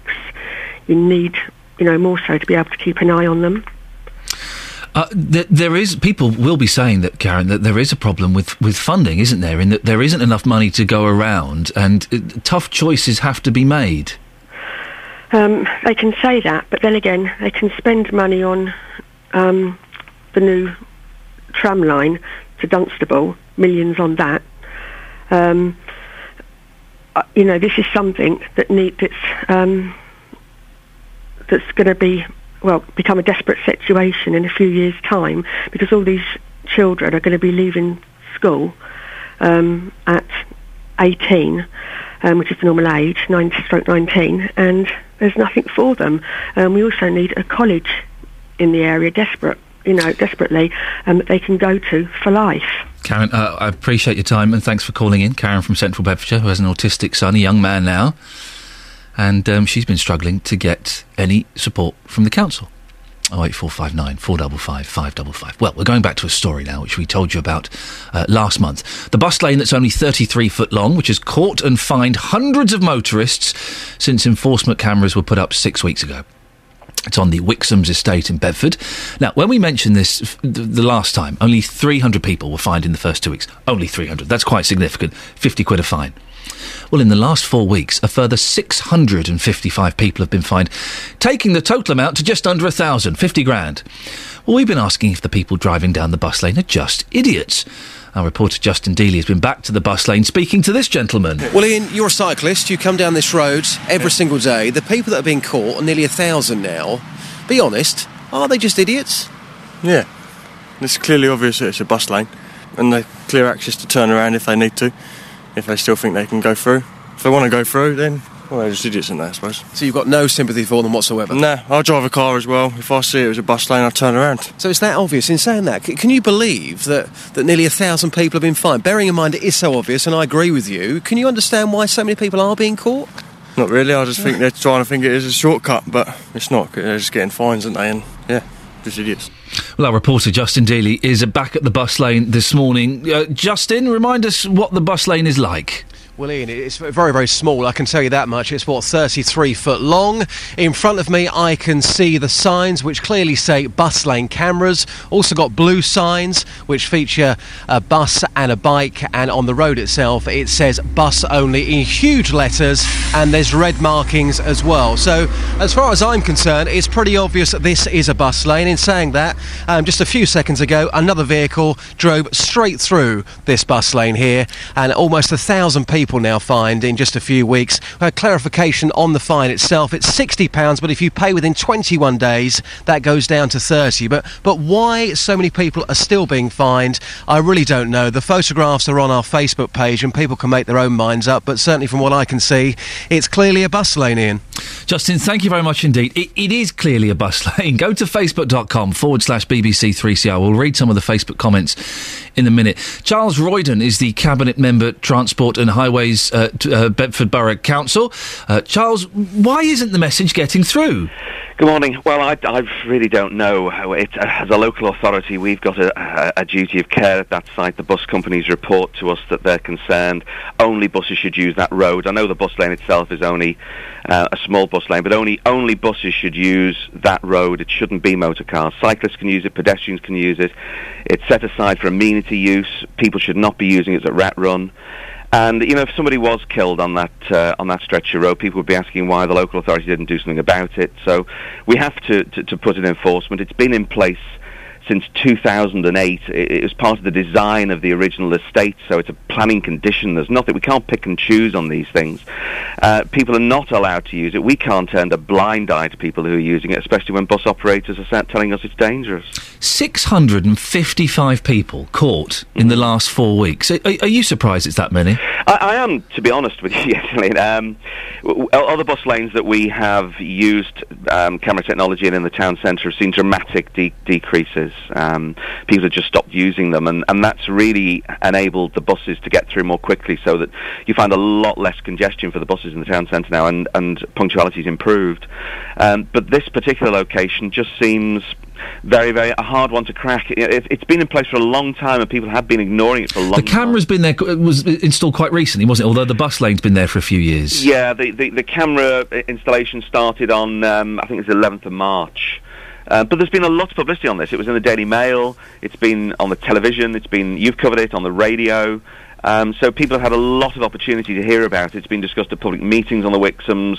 So, everybody knows about it. But some people still, I think, would rather take the fine and take the shortcut. 1,000 people in 6 weeks, 50 quid a fine, 30 quid if you pay it quickly, between 30 and 50,000 pounds, a lot of cash. There will be some people going, oh, cheeky, sneaky council making a few pounds. Oh, no, absolutely. No, that's absolutely not. And you've got to nail that one because, for a start, just administering these fines is costly for us, but installing the equipment is huge. We won't have made any profit on this site if you want to look at it in profit. And any money that does eventually accrue will be just reinvested in other road safety measures. Is that where the money goes? It goes into road safety measures? Absolutely. But make that absolutely clear to your listeners. We have camera vehicles operating in the town, going around stopping people from parking outside schools and parking zigzags and pedestrian crossings and things. And people think that's a huge income generator. They have not covered their costs yet. And any income that we get on this site will just be reinvested. I'm already receiving calls from people who live in Shortstown to have their bus lane protected, because that's a huge rat run there, and people are just abusing that. So any income is just reinvested across the town in road safety measures. Charles, I'd like to have a quick listen to a clip, if you don't mind. 4 weeks ago, we sent our reporter, Justin Dealey, to the site. He was standing in the middle of the road and stopping drivers. Have a listen to this. Well, I think really I just follow other people. Other people come down here and I just do what they do, really. Now, Adam, earlier you drove through the bus lane cameras. I tried to stop you, but we were live on air at the time. Looking at that now, it says bus only there, and it also says bus lane cameras. Are you looking at that thinking, how did I miss it? Yeah, I am actually. Where are the cameras then? The camera is just there. You can see the camera just there to our right-hand side, but it clearly says bus only. That's marked clearly on the road, and it says bus lane cameras. As somebody who does quite a bit of driving for a living, how could you miss it? I don't know, honestly. I wasn't really looking at it. I was just carrying down the lane, but the way the sat-nav brought me, so I'm not turning around now. Well, I was going to say, make sure you turn round. You don't want 2 fines in one day. I've saved you a few quid there. I'm not turning around now, yeah. Charles, are drivers idiots? Well, I do think drivers do need to question whether or not they are actually aware when they're driving of the dangers on the road. We have bus companies, bus operators saying to us, this is a dangerous spot because people should not be trying to get through the bus lane when buses are coming along. And so, people have a responsibility to behave very carefully in what is a dangerous weapon, a vehicle. And if they're driving along oblivious to what's going on around them, then they are a danger to other road users. And so, please wake up. I've got a concern as Transport and Highways portfolio holder. I've got people who are parking on zigzags outside schools repeatedly, putting children's lives at risk. We've got people who are parking on lines approaching pedestrian crossings. That puts people's lives at risk. And just, parking on verges and wrecking our grass. For goodness sake, if you've got a motor vehicle, behave responsibly and think about other road users as well. One final question, Charles. If you must be rubbing your hands ever so slightly with glee, because if this continues, you're looking at just under 9,000 people a year going through there. Even if they paid the £30 fine, that's £250,000 in a year you could make. Yeah, it's interesting you say that, but the amount of money that it costs us to invest in road safety is huge. If we want to put up one set of average speed cameras, it can cost over £50,000, and we're installing average speed cameras across the borough now. As you probably realise, we've put them in Milton Ernest, and we've seen at Milton Ernest a drop in speeding by 85%. So if we can stop speeding on our residential roads, that would be fantastic. So any money that we make, and I can just give your listeners a reassurance, any money that we make is reinvested in road safety. It doesn't go to having a party at the end of the day where we celebrate, because the last thing that we want to do is see people getting fined for using the road. Charles Royden, I appreciate your time this morning. Thank you very much indeed. 08459 455 555. Normally, I kind of err on the side of the driver. I have very little sympathy for any of these people that have driven through this bus lane. Go to the Facebook page, facebook.com/BBC3CR. It is one of the best signed, illuminated bus lanes I've ever seen in my life. Go and have a look. We'll read out some of your comments shortly. 7:45 is the travel news now. Alan Cowie. Herts and Bucks travel. BBC Three Counties Radio. Well, having a look at the motorways, the M1 should be a clear run for you right now, and the A1M with no major problems. Just slight delays on the A1 southbound between Eton Soken and the Black Cat roundabout at Roxton. As for the M25, well, anti-clockwise delays between junction 28, which is the A12, to junction 25 at the A10. That section is taking about 40 minutes right now. And then anti-clockwise delays from 18 Chorleywood round to junction 15, which is the M4, so heading towards Heathrow. And just check the trains. We've got a good service on all lines right now. Alan Cowie, BBC Three Counties Radio. Thank you very much, Alan. Right, 7:46 exactly. It's Tuesday, the 23rd of April. I'm Iain Lee, and these are your headlines on BBC Three Counties Radio. The chair of Autism Bedfordshire is accusing Luton Borough Council of failing to provide adequate services for young people. Waste company FCC Environment has signed up as operator of a new incinerator at Calvert in Buckinghamshire. In sport, Manchester United are champions of England for the 20th time after beating Aston Villa 3-0 to regain the title with 4 games to spare. Coming up, 2 separate terror plots not being linked are dominating international headlines this morning. We'll find out more before 8 o'clock, but before that, here's the weather with Kate Kinsella. Beds, Herts and Bucks weather. BBC Three Counties Radio. Good morning. Well, it's a beautiful start to the day, temperature-wise and sunshine-wise. Already outside across all 3 counties, we're around 8 or 9 Celsius, and the temperature is set to climb much higher than that. A little bit of cloud around, some of it high, though, so some hazy sunshine, but that's going to come and go through the course of the day, thickening a little, just like it did yesterday, tomorrow afternoon, this afternoon. Temperature, though, is certainly feeling a little bit warmer. The maximum we can expect later on today, 16 Celsius, perhaps more than that locally, up to 18 or 19. That's 64 degrees in Fahrenheit, particularly in the towns in built-up areas such as Watford, for example, Luton. We can expect the temperature to get up as high as 18. Now, overnight tonight, it stays mild. Cloud increases as we get towards dawn, but the minimum temperature 9 Celsius, 48 degrees in Fahrenheit. Because of the cloud coverage, it's a rather grey start to Wednesday, but we will get 1 or 2 spots of rain mixed in there, but barely noticeable at all, and some sunshine or some sunny spells expected later on in the morning throughout tomorrow afternoon. Feeling very warm again tomorrow. The maximum temperature 19 Celsius, that's 66 degrees in Fahrenheit. And that's your forecast. Thank you very much. Every weekday from 3, Roberto Perrone with the best local news stories. I get to meet a lot of really interesting people with the most amazing stories. We feel as if we haven't been taken notice of. Yesterday we heard that the bank had gone, but today it's still there. The cat got delivered up in Kabul. You should be back in the UK in 2 months. With the best local talking points. Do some of the bakers have flapjack fights? No, of course not, Roberto. Well, not in our shops. Roberto Perrone, weekdays from 3. On BBC Three Counties Radio. I am intrigued by this bus lane story. 1,000 people have driven through this bus lane in the last 6 weeks. 30 quid, 50 quid a fine, £40,000 is what you're looking at. Some of your comments on Facebook. I live in London and quite a few bus lanes are not marked as clearly as this. Sorry, no excuse. If you don't see this, you're not concentrating on the road. That's from Iris. Rob says, didn't you cover this story weeks ago? We did. We followed it up. If people can't read, tough. I demand the council to use some of the profits from this lane to have a good knees up. They probably didn't expect that many fines, so enjoy the extra money on a jolly. Drake says, given the number of penalties issued, the council should get the site independently reviewed to check that it does conform to legal requirements. Otherwise, we could be heading for a repeat of Hemel. Still get wound up thinking about the moronic councillor who blamed the drivers despite being shown in court to be wrong. Just a little point, they're not fines, they are penalty charges. Drake, I suspect it is quite legal, Drake. I know what you mean about the Hemel thing, but I suspect this is quite legal. St George's Day today. Are you celebrating it? Are you doing anything about it? It's a minority, a growing minority, that seem to get excited about it. I didn't even know it was St George's Day 2 hours ago. Well, David is from Abbots Langley. Morning, David. Good morning. David, are you celebrating St George's Day?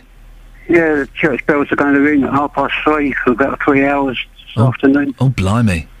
That's when I have my little kip in the afternoon. I'd be well upset if it happened near me. No, it's lovely. Are you a campanologist yourself, or will you just be enjoying it? No, I'm a campanologist. I'm a bell ringer. Oh, you see. Can I ask you a question, David? These are the big bells in the church with the bits of rope. Yeah. If you held on to that, do you get pulled up into the belfry? No. Oh, that's just a myth from children's television, is it? Yes. David, but why is St George so important to you? He was Turkish, was he? Wasn't he? He didn't even come to this country. Turkish, yeah. But so why are you celebrating a dead Turk? Well, the English way of doing things, we want to be part of it. Yeah. We enjoy it. We like it ringing for special occasions. Oh, of course. I love the sound of church bells, and you put forward a very strong argument for the celebration of St George's Day, David, so thank you very much for that. We are celebrating a dead Turk. Possibly Palestinian, there is some debate over that. Why does it mean so much to you? It's odd, isn't it? It is odd. I don't... How do I say this without getting the abuse that I've had when I've said this before? I can't, so I'll just say it. I do find patriotism an odd thing. It's a quirk of fate, isn't it, that we're all born in England. And it's... Hey, listen, whoa, I'm not knocking it. England's great. I'd much rather live here than Iran or I don't know, the Lebanon or France. But it's a quirk of fate. It's just that our parents happen to have a fumble in England that we're born here. I don't get the patriotism. I like England. I like Britain. I think it's much better than so many other countries in the world. Not as good as some of the other countries in the world. But to go around waving a flag, celebrating St George... is this treason that I'm saying? A couple of weeks ago we had a caller suggested I should be hung. It's hanged for treason. I hope I don't get any more death threats today. One death threat a month is all I can handle these days. I'm getting old. 08459 455 555. St George's Day, what does it mean to you? Is it important? Is it significant in the slightest? Or do you just kind of scratch your head and think, really? Loads of men smoking pipes, watching Morris dancers and drinking real ale. I can't think of anything worse. Now, two separate terror plots not being linked are dominating international headlines this morning. In Canada, police say they've stopped a plan backed by Al-Qaeda to derail a passenger train near Toronto. Meanwhile, in the US, officials say the man suspected of the Boston Marathon bombings managed to speak during a first court appearance in his hospital room. Our reporter, James Alexander, has the latest on these developing stories.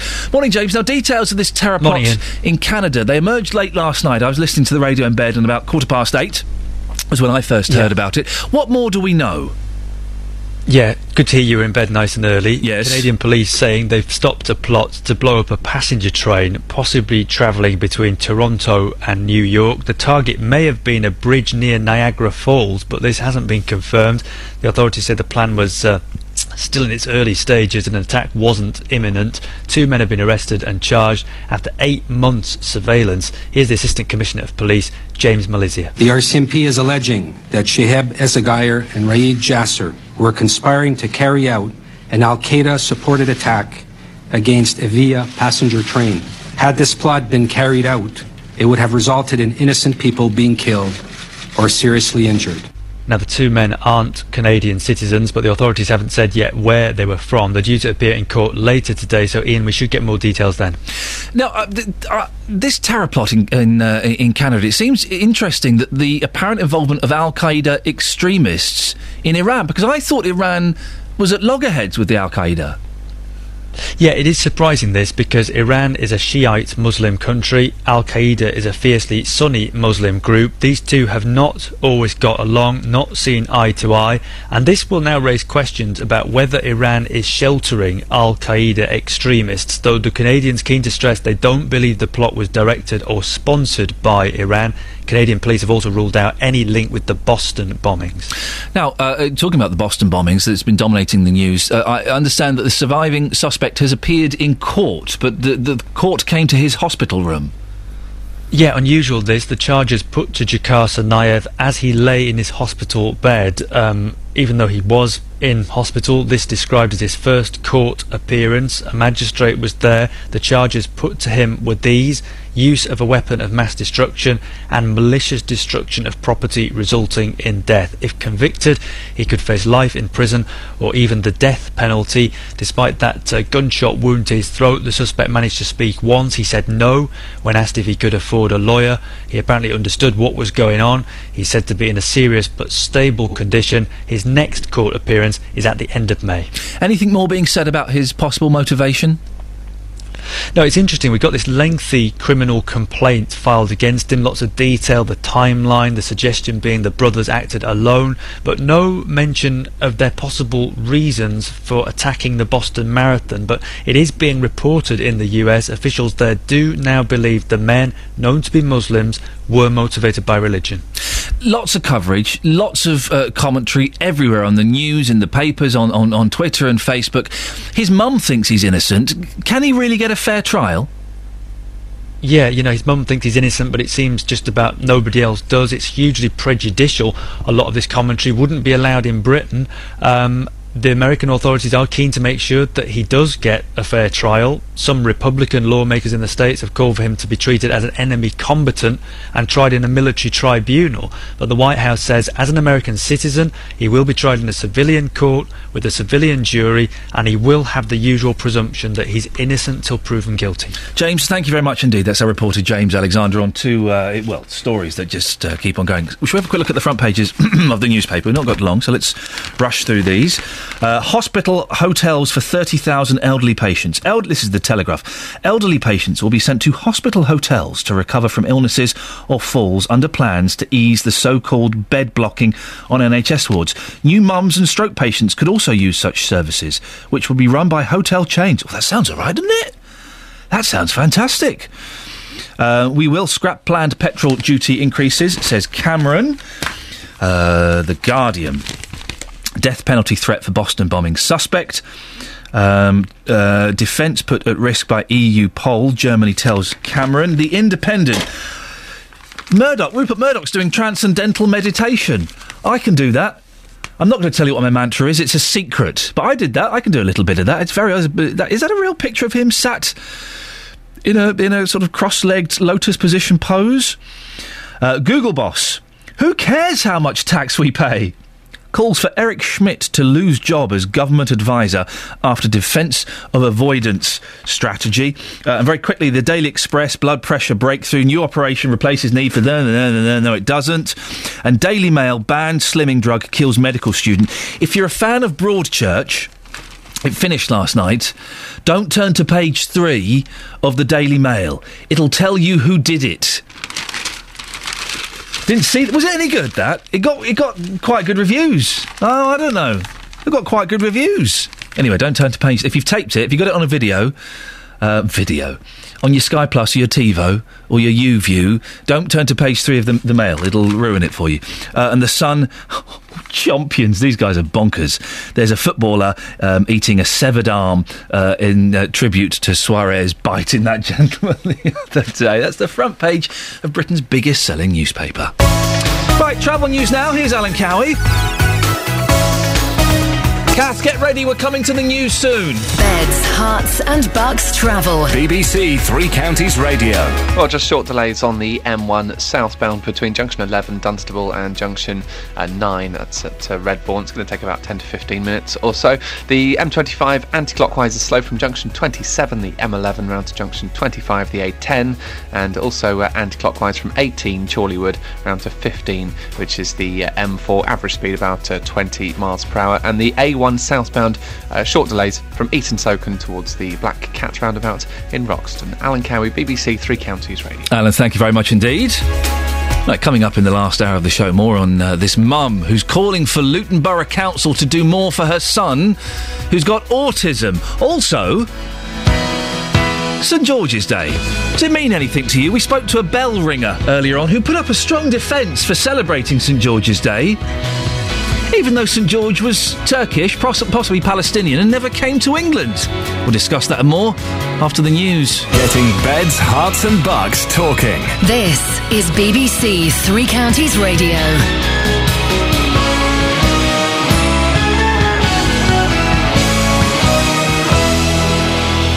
Good morning, it's 8 o'clock. I'm Catherine Boyle. The headlines. Autism charity calls for more care in Bedfordshire. Boston suspect on WMD charge, and 1,000 people caught out at Bedfordshire bus lane. BBC Three Counties Radio. The chair of Autism Bedfordshire is accusing Luton Borough Council of failing to provide adequate services for young people. Lainey Miller fears she'll have to send her teenage son to a care home in Norfolk, as facilities in Bedfordshire are either unsuitable or unavailable. A lot of those are full. Right. And some of those, Tony, is not compatible. When you're looking at a residential setting, you have to look at the people that are already living there, or, you know, the dynamics of the group. And if he's not compatible, then he can't go in. The surviving suspect in the Boston bombings has been charged with possessing a weapon of mass destruction. If convicted, Zokhar Tsarnaev could receive the death penalty. 2 men have been charged in Canada with planning a major terrorist attack on a train. The suspects were arrested in Montreal and Toronto on Monday. Police say the men weren't Canadian citizens and had been supported by Al-Qaeda in Iran. James Malaysia from the Royal Canadian Mounted Police said the threat hadn't been imminent. I want to reassure our citizens that while the RCMP believed the accused had the capacity and intent to carry out these criminal acts, there was no imminent threat to the general public, rail employees, train passengers, or infrastructure. Back home, a woman's been robbed at knife point by 3 teenagers in Houghton Regis. Police are appealing for witnesses to the incident, which happened on Friday afternoon in the alleyway between Hillborough Crescent and Edywick Avenue. All 3 offenders were white and in their late teens. One had a scar on his cheek and spoke with an Irish accent. A St Albans woman claims she's been forced to barricade her family into one room as her home is overrun by rats.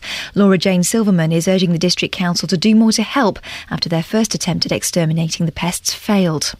The signs are in plain sight. It's been pointed out in local and national press, and we've even sent our reporter down there in a fluorescent jacket. But still, people keep driving in the bus lane at Wixham's. Almost 1,000 motorists have been fined up to £60 each after being caught since the council installed an enforcement camera 6 weeks ago. Charles Royden is the Cabinet Member for Transport and Highways at Bedford Borough Council. He rubbished the suggestion it was just a revenue-raising exercise. Oh, no, absolutely. No, that's absolutely not. And you've got to nail that one because, for a start, just administering these fines is costly for us, but installing the equipment is huge. We won't have made any profit on this site if you want to look at it in profit, and any money that does eventually accrue will be just reinvested in other road safety measures. In sports, Sir Alex Ferguson held his unbelievable and phenomenal striker Robin van Persie after the Dutchman's hat-trick helped wrap up the Premier League title. Van Persie scored all the goals in the 3-0 win over Aston Villa at Old Trafford, which sealed a 20th league title for United and a 13th for Ferguson himself. The weather dry with sunny spells and a top temperature of 18 degrees Celsius, that's 64 Fahrenheit. There's more news and sport online at bbc.co.uk/3 counties. BBC Three Counties Radio, first for news.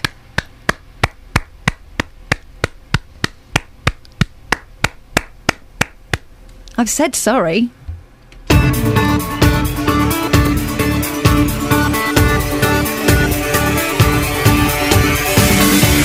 Morning, this is Iain Lee, BBC Three Counties Radio. If you've only just tuned in, you won't have any idea what that borderline bullying from me was about. But trust me, it was justified. 3 minutes past 8, Tuesday the 23rd of April. Apparently it's a nice day out. Oh, I can't wait. Lots coming up between now and 9 o'clock. We've just had a very interesting phone call as well. More on that anon. But some of the things we've got coming up include a Bedfordshire mum is angry that her son, who has autism, will have to receive care 2 hours away from home because she says there's nowhere in Luton for him to go. Well, we've heard her story and we're going to speak to her MP to find out whether anything can be done to help. Do you remember we told you that almost 300 people had been fined for driving through a bus lane in Bedfordshire that's only 33 foot long? That was a month ago. And since then, loads more people have driven through it, literally hundreds. Do you think they're just stupid, or is the council using it as a cash cow? And we'll hear why a rat problem has got so bad for one St Albans family that they barricade themselves in their bedroom. Lots of ways to get in touch. Facebook.com/BBC3CR. You can see pictures of bus lanes of rats on there. You can send me a text, 81333. Start your text 3CR. Or you can give me a call, 08459 455 555. BBC Three Counties Radio. A Bedfordshire autism charity says Luton Borough Council are not providing adequate services for children and young adults with autism.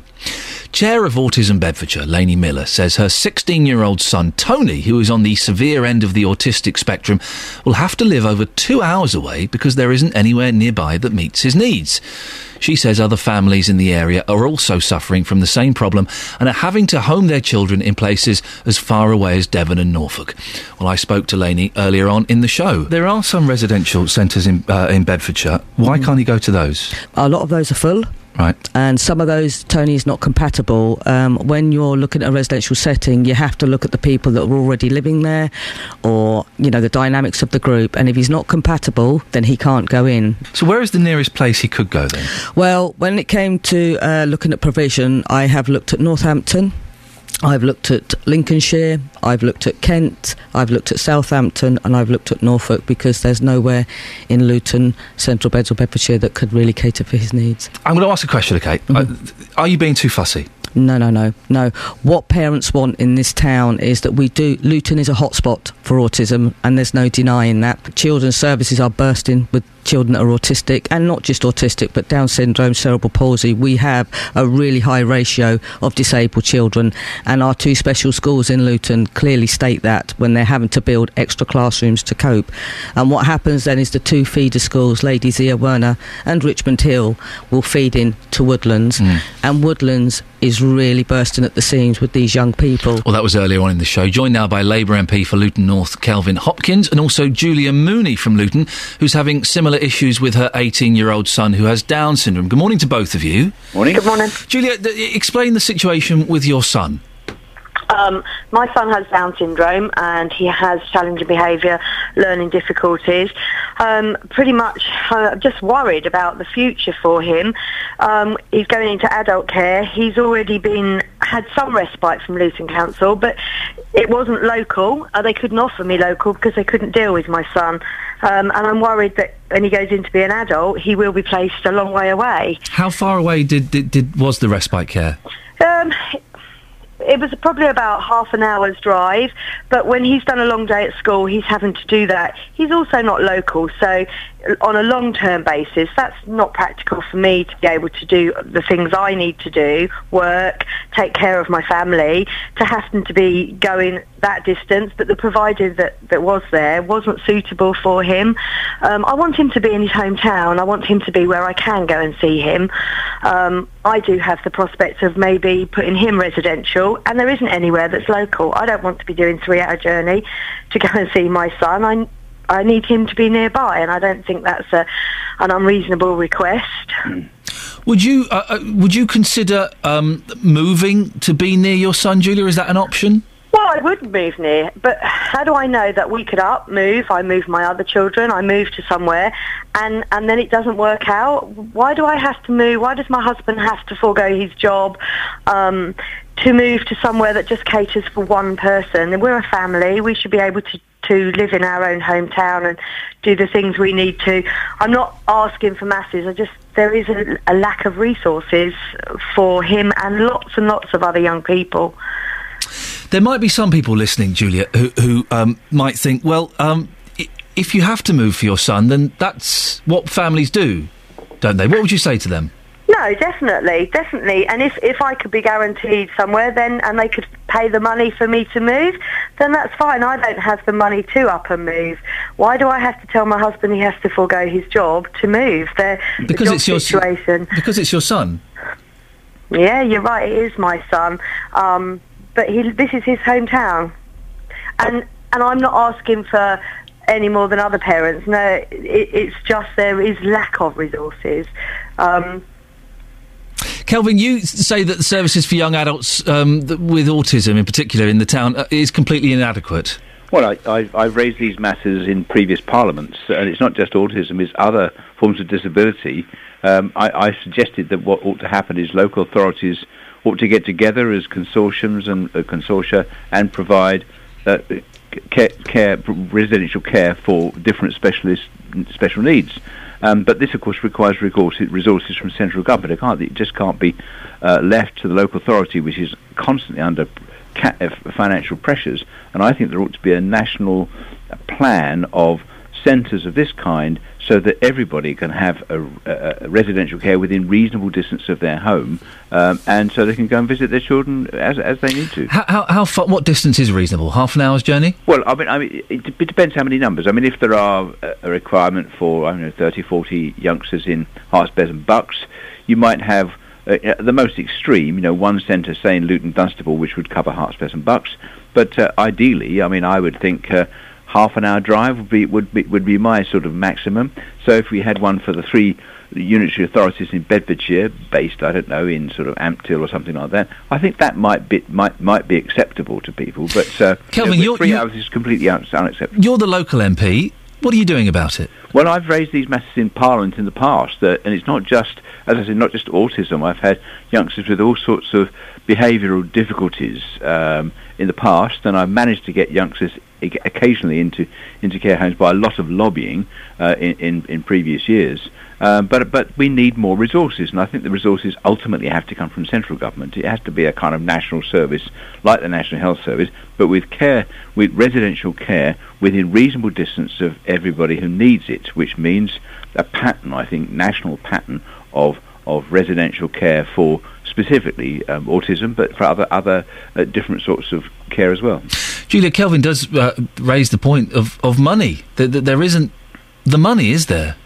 Well, there isn't the money, you're right, but there are money to be spent on other things. I mean, Luton spent an awful lot of money on Luton Festival that people didn't go to. It wasn't a success. And no, it wouldn't have built a residential home, but I just seem to think that seems to be for everybody, where there's an awful lot of young people with disabilities. All the schools are bursting. These children are going to become adults, and there is a severe lack of thought. These adults are going to be around for a very, very long time. I'm so frightened for my son because there is nothing there. There is the small pockets that the Luton Council are providing, but there's going to be far more young adults with severe learning difficulties and severe medical needs that I just don't think they're addressing. Julia, speak to Kelvin. Tell Kelvin what you want and how he can help. Hello, Kelvin. Hello, Julia. No, I mean, I do think it would be good if the Luton Council and Bedfordshire and even the government sat down and listened to what us parents are telling you. We don't want strings and bows and whistles and everything else. We just want somewhere that our young people are going to be looked after securely.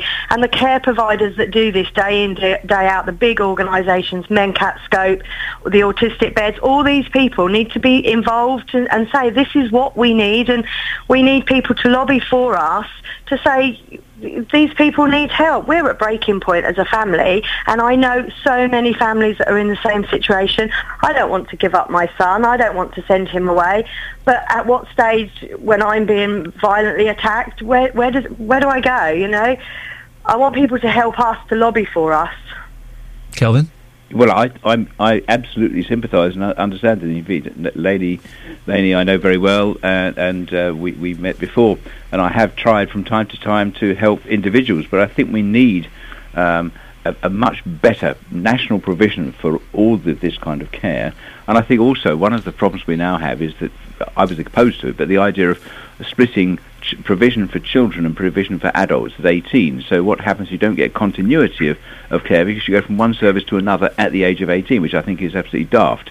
There ought to be a continuous care for youngsters right through to adulthood, with proper provision, accessible residential care, and indeed respite care for those who can stay some time at home. All of that needs to be provided. It has to be provided, I think, by extra funding from central government, and I'm constantly critical of government, whichever party. Kevin, when are you next raising this in Parliament? Well, I mean, as of today, I will write again. What I'd like to do is perhaps meet together with Lainey and Julia, and we can work together on lobbying government, because I think it's central government that's got to deal with this. Okay, Kelvin, listen, we'll put you back to our switchboard, and I'm sure they will put you in touch with Lainey. You obviously know Julia as well. Thank you very much. That was Kelvin Hopkins, the Labour MP for Luton North, and the other voice you heard was Julia Mooney from Luton, who has an 18-year-old son who has Down syndrome. 08459 455 555 is the telephone number if you want to give us a call. Right, let's get the travel news now.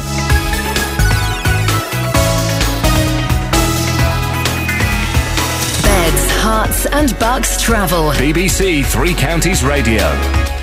Yeah, not too much to report actually, just a bit heavy on the A1M southbound at Stevenage junctions 8 to 7, and the A1 southbound from Eton Socon towards the Black Cat roundabout at Ropston looking a bit slow. For the M1 it's coping reasonably well. M25 pretty much normal, nothing major. Anti-clockwise delays from junction 20 Kings Langley round to junction 15. The M4 is patchy delays, and clockwise slow from junction 22 St Albans to 24 at Potters Bar, not helped by the roadworks, of course, which is down to 50 between junctions 23 and 25. And on the trains, we've got no major problems. Alan Cowie, BBC Three Counties Radio. Thank you very much, Alan. Right, it's 8:15. It's Tuesday, the 23rd of April. I'm Iain Lee, and these are your headlines on BBC Three Counties Radio. The chair of Autism Bedfordshire is accusing Luton Borough Council of failing to provide adequate services for young people. The surviving suspect in the Boston bombings has been charged with possessing a weapon of mass destruction. In sport, Manchester United are the champions of England for the 20th time after a 3-0 win over Aston Villa at Old Trafford wrapped up the title with 4 games to spare. The weather today for Beds, Hearts and Bucks, dry with sunny spells and a hot temperature of 18 degrees. Coming up before 8:30, we'll hear why a rat problem has got so bad for one St Albans family they decided to barricade themselves in their bedroom. 084... Come in, Jonathan, if you're going to pull silly faces through the glass. Yeah, you thought I wouldn't grass you up on the air, well I did. Pulling ridiculous faces. You a grown man, sort of. In a lovely shade of green this morning. Anyway, that's the end of that. Bye. BBC Three Counties Radio. On Wednesday, it's the 25th anniversary of Luton Town's greatest day. Luton Town have won the Littlewoods Cup!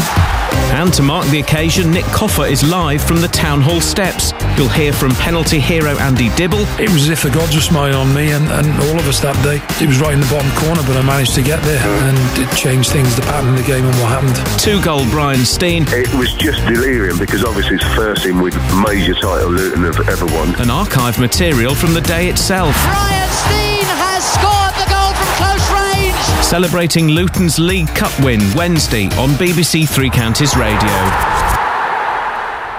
Talking nudity.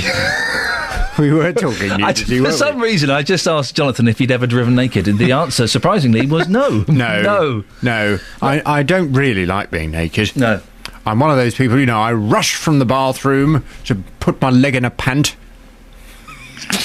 I don't like being naked. I find it very unpleasant. Do you? I was talking about Spielplatz, the pervert's paradise. No, sorry, the nudity. No, it's not. It's very nice there. I've been there. I did a little package there. Excuse me, and it was for the radio, and it was very nice. And the people there were very, very lovely, very hospitable. A little bit too hospitable, but there's something I can't quite get the thing of. There were men sat in their bar, legs akimbo, with their dingle dangles. Flapping about. It really, and your eyes are drawn. You're trying to make eye contact with them, but of course you're going to. Oh my God, what have I just seen? Yes, not it. Little you don't need to see it, do you? Don't want to see it. I don't want to see mine, let alone someone else's. Plus, I think clothes are very nice. You know what I mean? Not today. Oh, now that's just beastly. That's rude, isn't it? I'm teasing. You don't like my outfit? It's what was the shade of green that Robin Hood used to wear? I don't know. Well, that's what you're wearing. Racing green. This is British racing green, I think. Is it for St George's Day? For St George's Day, a bit of British racing green. Look at that. Yes. Lovely. Yes. Well, thanks very much. I feel like I'm sitting here with Gok Hwan. No, if I was Gok Hwan, you would be naked and I'd be touching your boobs. Oh. That's what my bangers. Your knocks.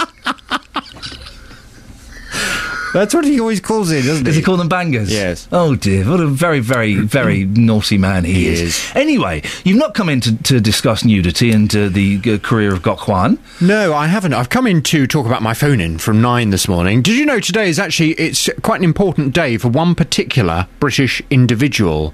Her name is Lindsay Sandiford. Do you remember that grandmother who's in Bali? She's facing death by firing squad for having smuggled in 4.8 kilos of cocaine. Well, the British government has decided not to pay the £6,000 that she needs in order to launch her appeal. And unless she appeals by the end of today, that's it. On the 7th of May, she will face death by firing squad in Bali. Well, from 9, I want to hear your views on this.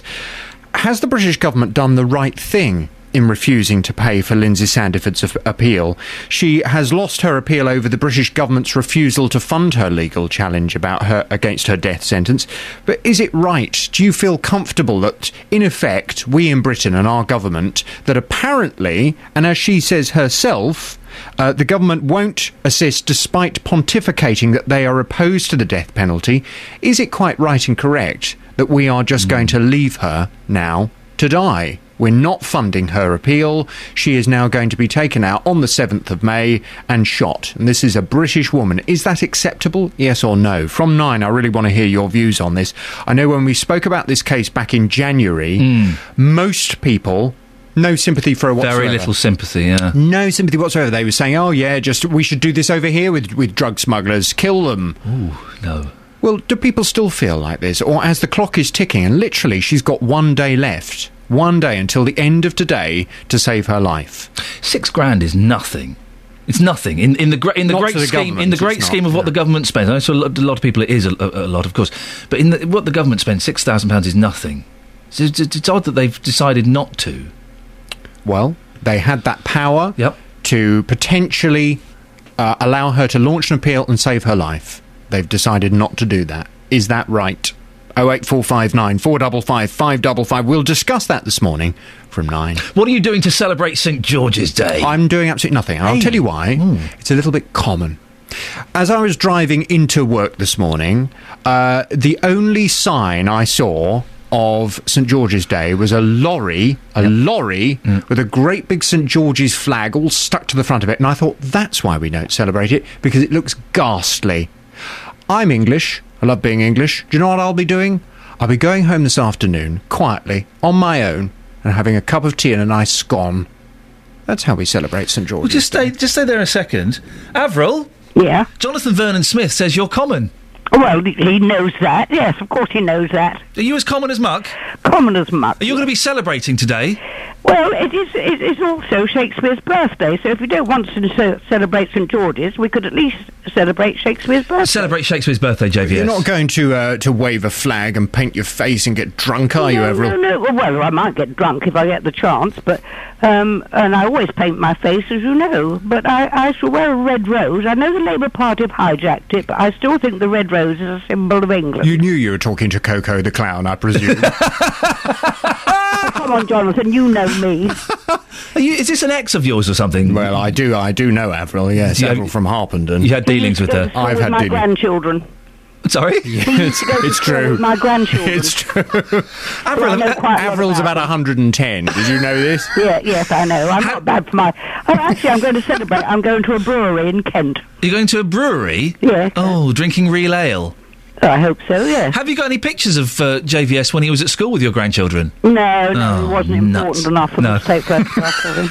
Avril, lovely to talk to you. Ta-ta. Bye. Bye-bye. Thank you, Jonathan. 08459 455 555. Across beds, hearts and bucks, this is Iain Lee on BBC Three Counties Radio. Rats. Rats. What do you do if rats take over your home? Well, that's what happened to one family in St Albans. Laura Jane Silverman and her husband Alessio have had to barricade themselves and their 2-year-old daughter Phoebe into their bedroom after rats overran their home. Well, so far, St Albans District Council have tried once to get rid of them, but failed in their attempt.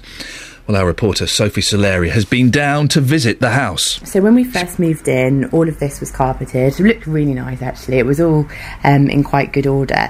But because the rats had gone underneath the floors, they'd basically just destroyed the fabric. There were holes everywhere, even in the brickwork. And actually, having spoken to the council and got a report done, we found out that the rats had actually been there for up to 14 years. So you can imagine the damage that they'd done. One evening, my parents were babysitting and smoke started coming through the one of the lights in the kitchen. They started going through all the wiring, so now there's no electricity in the kitchen here, so we can't use lighting. And actually the pest control guy that came over a few weeks ago said we were this far away from actually having a fire, so we've stopped using it. I mean, as you can see and as you said, there's a whole load of work to be done, but we've been recommended not to do anything until we find the source of where they're coming from. We're all upstairs in the one bedroom at the moment. We're stuck in that bedroom. It's the only place where we don't think they can get. Well, with us now is Vince Matthews, an environment health practitioner at Hygiene Audit Systems Limited in St Albans. Morning, Vince. Morning, how are you? Yeah, I'm fine, thank you. I haven't got rats, which is good. What effect can rats have in the home? Really horrible effects, really. So we all know that rats carry a lot of disease, and they're associated with dirty water. They spend a lot of time around dirty water. So any of the organisms that you find in dirty water, so all your E. coli, Cryptosporidium, Leptospira, even salmonella stuff that they would carry around. Any disease that I can't pronounce, I know must be pretty serious and pretty nasty. That's the rule. That is the general rule of thumb, yeah. In serious cases, you've got things like, sort of hantavirus and rat bite fever, but they're really serious. What's hantavirus and rat bite fever? Hantavirus, yeah, so that's again, a sort of, water-based infection, but, a bit like the leptospirosis. In serious cases, it can lead to, kind of renal failure and kidney failure. So, without being too alarmist, that's a real worst-case scenario. All of these different diseases, are they quite easy to pick up? Because rats are incontinent, aren't they? So they just do their doo-doos everywhere. Yeah, I mean, there is they're perhaps not quite the same as mice, so it's not everywhere, right, if you like. They keep something, but, obviously, yeah, they carry those sort of diseases and infections in the urine, in their droppings, even in their saliva. And it's really just about, the pathway of how it gets from that urine, dropping, saliva into our bodies. And actually that's quite easy to do, if you think about if you've got cuts or abrasions or, even if you're touching your eyes or you're preparing food on a surface where they've been or, it'd be quite easy if there's a large-scale problem. Laura is pregnant and she's got a 2-year-old daughter. How dangerous can rats be to children? Well, again, it's that thing of the immune system and how vulnerable they are. I mean, I'd be really worried about a young child and a pregnant woman because their immune system is not as effective as yours or mine. So it just makes them more susceptible to picking up infections. And kids spend a lot of time on the floor, and their personal hygiene isn't always the best, is it? So, and that would be something that you've got to be really strict on, if you know that there's a problem. And what can they do to this family to stop all these diseases and all these germs and everything? I mean, there's only so many times you can detox the table, isn't it, and the work surface? Yeah, I mean, and that really is, it's got to be a stopgap measure, really, isn't it? The key bit is trying to look at, and this is where your pest control come in, really. It's where it's looking at proofing and, stopping them from being there, stopping them from getting in the first place. So, I mean, I've seen a couple of cases where, people have got rid of the rats or the mice, and then, because they've not solved the problem of how they get in, they just come back in. So you've got a, recurring problem. So you've got to obviously find the source and stop it, and stop them from getting in. And then the next bit is looking at, it would sound like there's probably a nest actually within the building, and then it's how you attack that nest. if you like. It's flippin' horrible. Vince, thank you very much indeed. Vince Matthews, Environment Health Practitioner at Hygiene Audit Systems Limited in St Albans. Well, we did invite St Albans City and District Council onto the programme this morning. They declined, but Mike Lovelady, Head of Legal, Democratic and Regulatory Services, sent us this statement. He said, "We are aware of the situation and we are working with our contractors to help deal with this issue. Our contractors have undertaken treatment at this property on several occasions and we have visited the property to try and establish the underlying cause of the re-infestation." 08459 455 555. Let's get the travel news now. Here's Alan Cowie. Beds, Herts and Bucks travel. BBC Three Counties Radio. Yeah, all fairly typical on the roads this morning. Nothing unusual. The A1 southbound, just short delays from Eton Soken towards the Black Cat roundabout in Roxton. Heavy on the southbound A1M around Stevenage. That's junctions 8 to 7. The M1 should be a clear run for you. And the M25, well, it's heavy anti-clockwise in patches from junction 20 Kings Langley round to junction 15 the M4. That's towards Heathrow. Going the other way clockwise, slow from 22 St Albans to junction 24 Potters Bar. That's towards the roadworks section. Alan Cowie, BBC Three Counties Radio. Alan, thank you very much indeed. Let's keep our fingers crossed that hopefully we can go to the newsroom and get the latest news and sport from Catherine Boyle. Getting beds, hearts and bucks talking. This is BBC Three Counties Radio.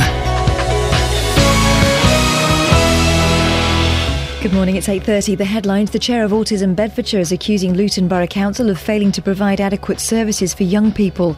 The surviving suspect in the Boston bombings has been charged with possessing a weapon of mass destruction. And police in Houghton Regis are appealing for witnesses after a woman was robbed at knife point by 3 teenagers on Friday. Beds, Herts and Bucks sport. BBC Three Counties Radio. Manchester United are champions of England for the 20th time. We've had the 2 minutes of added time. Referee Taylor's looked at his watch, a second glance, blows his whistle, and Manchester United, for the 20th time overall, are deserved champions of England. Congratulations to them. United beat Aston Villa 3-0 at Old Trafford to regain the title with 4 games to spare. Meanwhile, the Football Association have charged Liverpool striker Luis Suarez with violent conduct for the biting incident with Chelsea's Branislav Ivanovic. It wasn't seen by the match official, so has been retrospectively reviewed. The Uruguayan has until 6 o'clock tonight to respond to the charge, and a decision on the length of his ban and fine will be made tomorrow. Suarez has accepted a fine imposed by Liverpool for what they called unacceptable behaviour. Mark Clattenburg will referee Chelsea's game against Swansea at Stamford Bridge on Sunday. It'll be the first time he's refereed a Chelsea game since being cleared of using racist language towards player John Obi Mikel. In League Two, Wycombe Wanderers boss Gareth Ainsworth has spoken of his delight at signing a new 2-year deal yesterday. Ainsworth has lifted the Chairboys from the bottom to mid-table after becoming permanent manager this season, and he says now he's ready to take the next step. I don't want it to be a flash in the pan. I don't want it to be just the passion and desire and the whirlwind effect that I had. I want actually to be known as a manager who's tactically aware, who can think about things, who can make a difference, and when it comes to it, get the point. And 2 local teams trying to make the Southern Premier playoffs are in action tonight. Hemel Hempstead, who are 4th, are at leaders Leamington, and Arlesey in 7th are at Bedworth United. And that's your latest news and sport. More from me at 9 o'clock. Call 08459 455 555. 08459 455 555. BBC Three Counties Radio. Bus lanes, rats and St George's Day all coming up in the last 30 minutes of the show before JVS at 9 o'clock. Justin Dealey has been by a bus lane all morning. He gets all the best gigs, doesn't he? We reported on it a month ago, and since then there's been nearly just under 700 people have gone through it. Big bucks for the local council, although they say it's not a cash cow, that all the money they make, which won't be a lot because of the investments they have to do to get these things up and running, all the money will get invested back into road safety. Want to have a look at the bus lane? Facebook.com/BBC3CR. And it's St George's Day today. Did you know? Do you care? JVS thinks it's very common. I wouldn't say it was common. I think that's a little unfair, but it means nothing to me. He was Turkish. What are you celebrating a dead Turk for goodness sakes? And rats. One family is an infestation of rats. 08459 455 555. Craig is from Aylesbury. Morning, Craig. Good morning, mate. How are you? Yeah, I'm fine, thank you. You have something to do with rats, is that right? Yeah, that's right. We run a pest control company, ERS, in Aylesbury, and we are finding more and more. We're getting huge amount of numbers now of rats inside domestic properties. Why the increase? A couple of things, I think. Local authorities have opted out of carrying out their own pest control in a lot of cases, so the normal baiting that they used to do of the drains and sewers, things like that, doesn't exist anymore. So the numbers are obviously up. We increasingly have a rise in rats infestations and numbers, according to BPCA and National Pest Technicians Association. So those numbers are up. But also the fact that a lot of pest controllers now, we also have resistance as well. Craig, wherever you're moving, stop moving, because we had you and now we're losing you a bit. How's that? That's better, okay? Yes, go on, Craig. Right, I was going to say resistance also comes into it with some of the poisons, but another thing that we've just recently found is that some pest controllers, when they're paid to carry out works, will only carry out, I'm not saying this is all pest controllers, but will only carry out works on that property, whereas what we really need to be doing is actually looking to see where the infestation is coming from.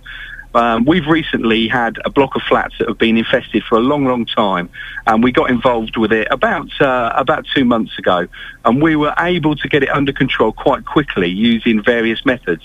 But that had been going on for some time, purely and simply because not just the pest control company that was employed, but the company that was managing the actual properties didn't go outside their boundaries to find the source of the infestation. Oh, Craig, it's flipping horrible. I hate it. But thank you very much. Not your call. I enjoyed your call thoroughly. You sound like a wonderfully nice chap. But, this whole talk of rats is making me very, very uncomfortable. Go to the Facebook page. You can have a look at this poor family in St Albans and what they're having to put up with. Oh, I'm worried I'm going to get rats now.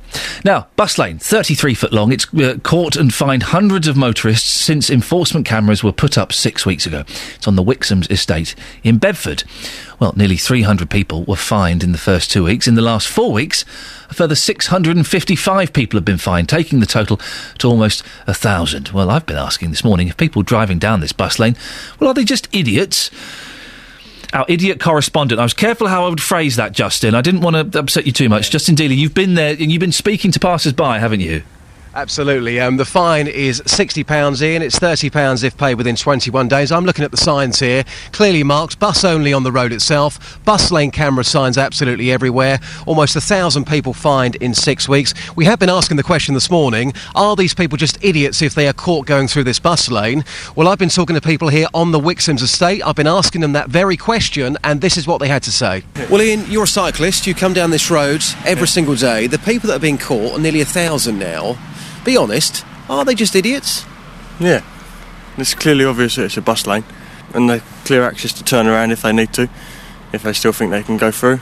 If they want to go through, then, well, they're just idiots in there, I suppose. So you've got no sympathy for them whatsoever? Nah, I drive a car as well. If I see it as a bus lane, I turn around. So it's that obvious. In saying that, can you believe that nearly 1,000 people have been fined? Bearing in mind it is so obvious, and I agree with you, can you understand why so many people are being caught?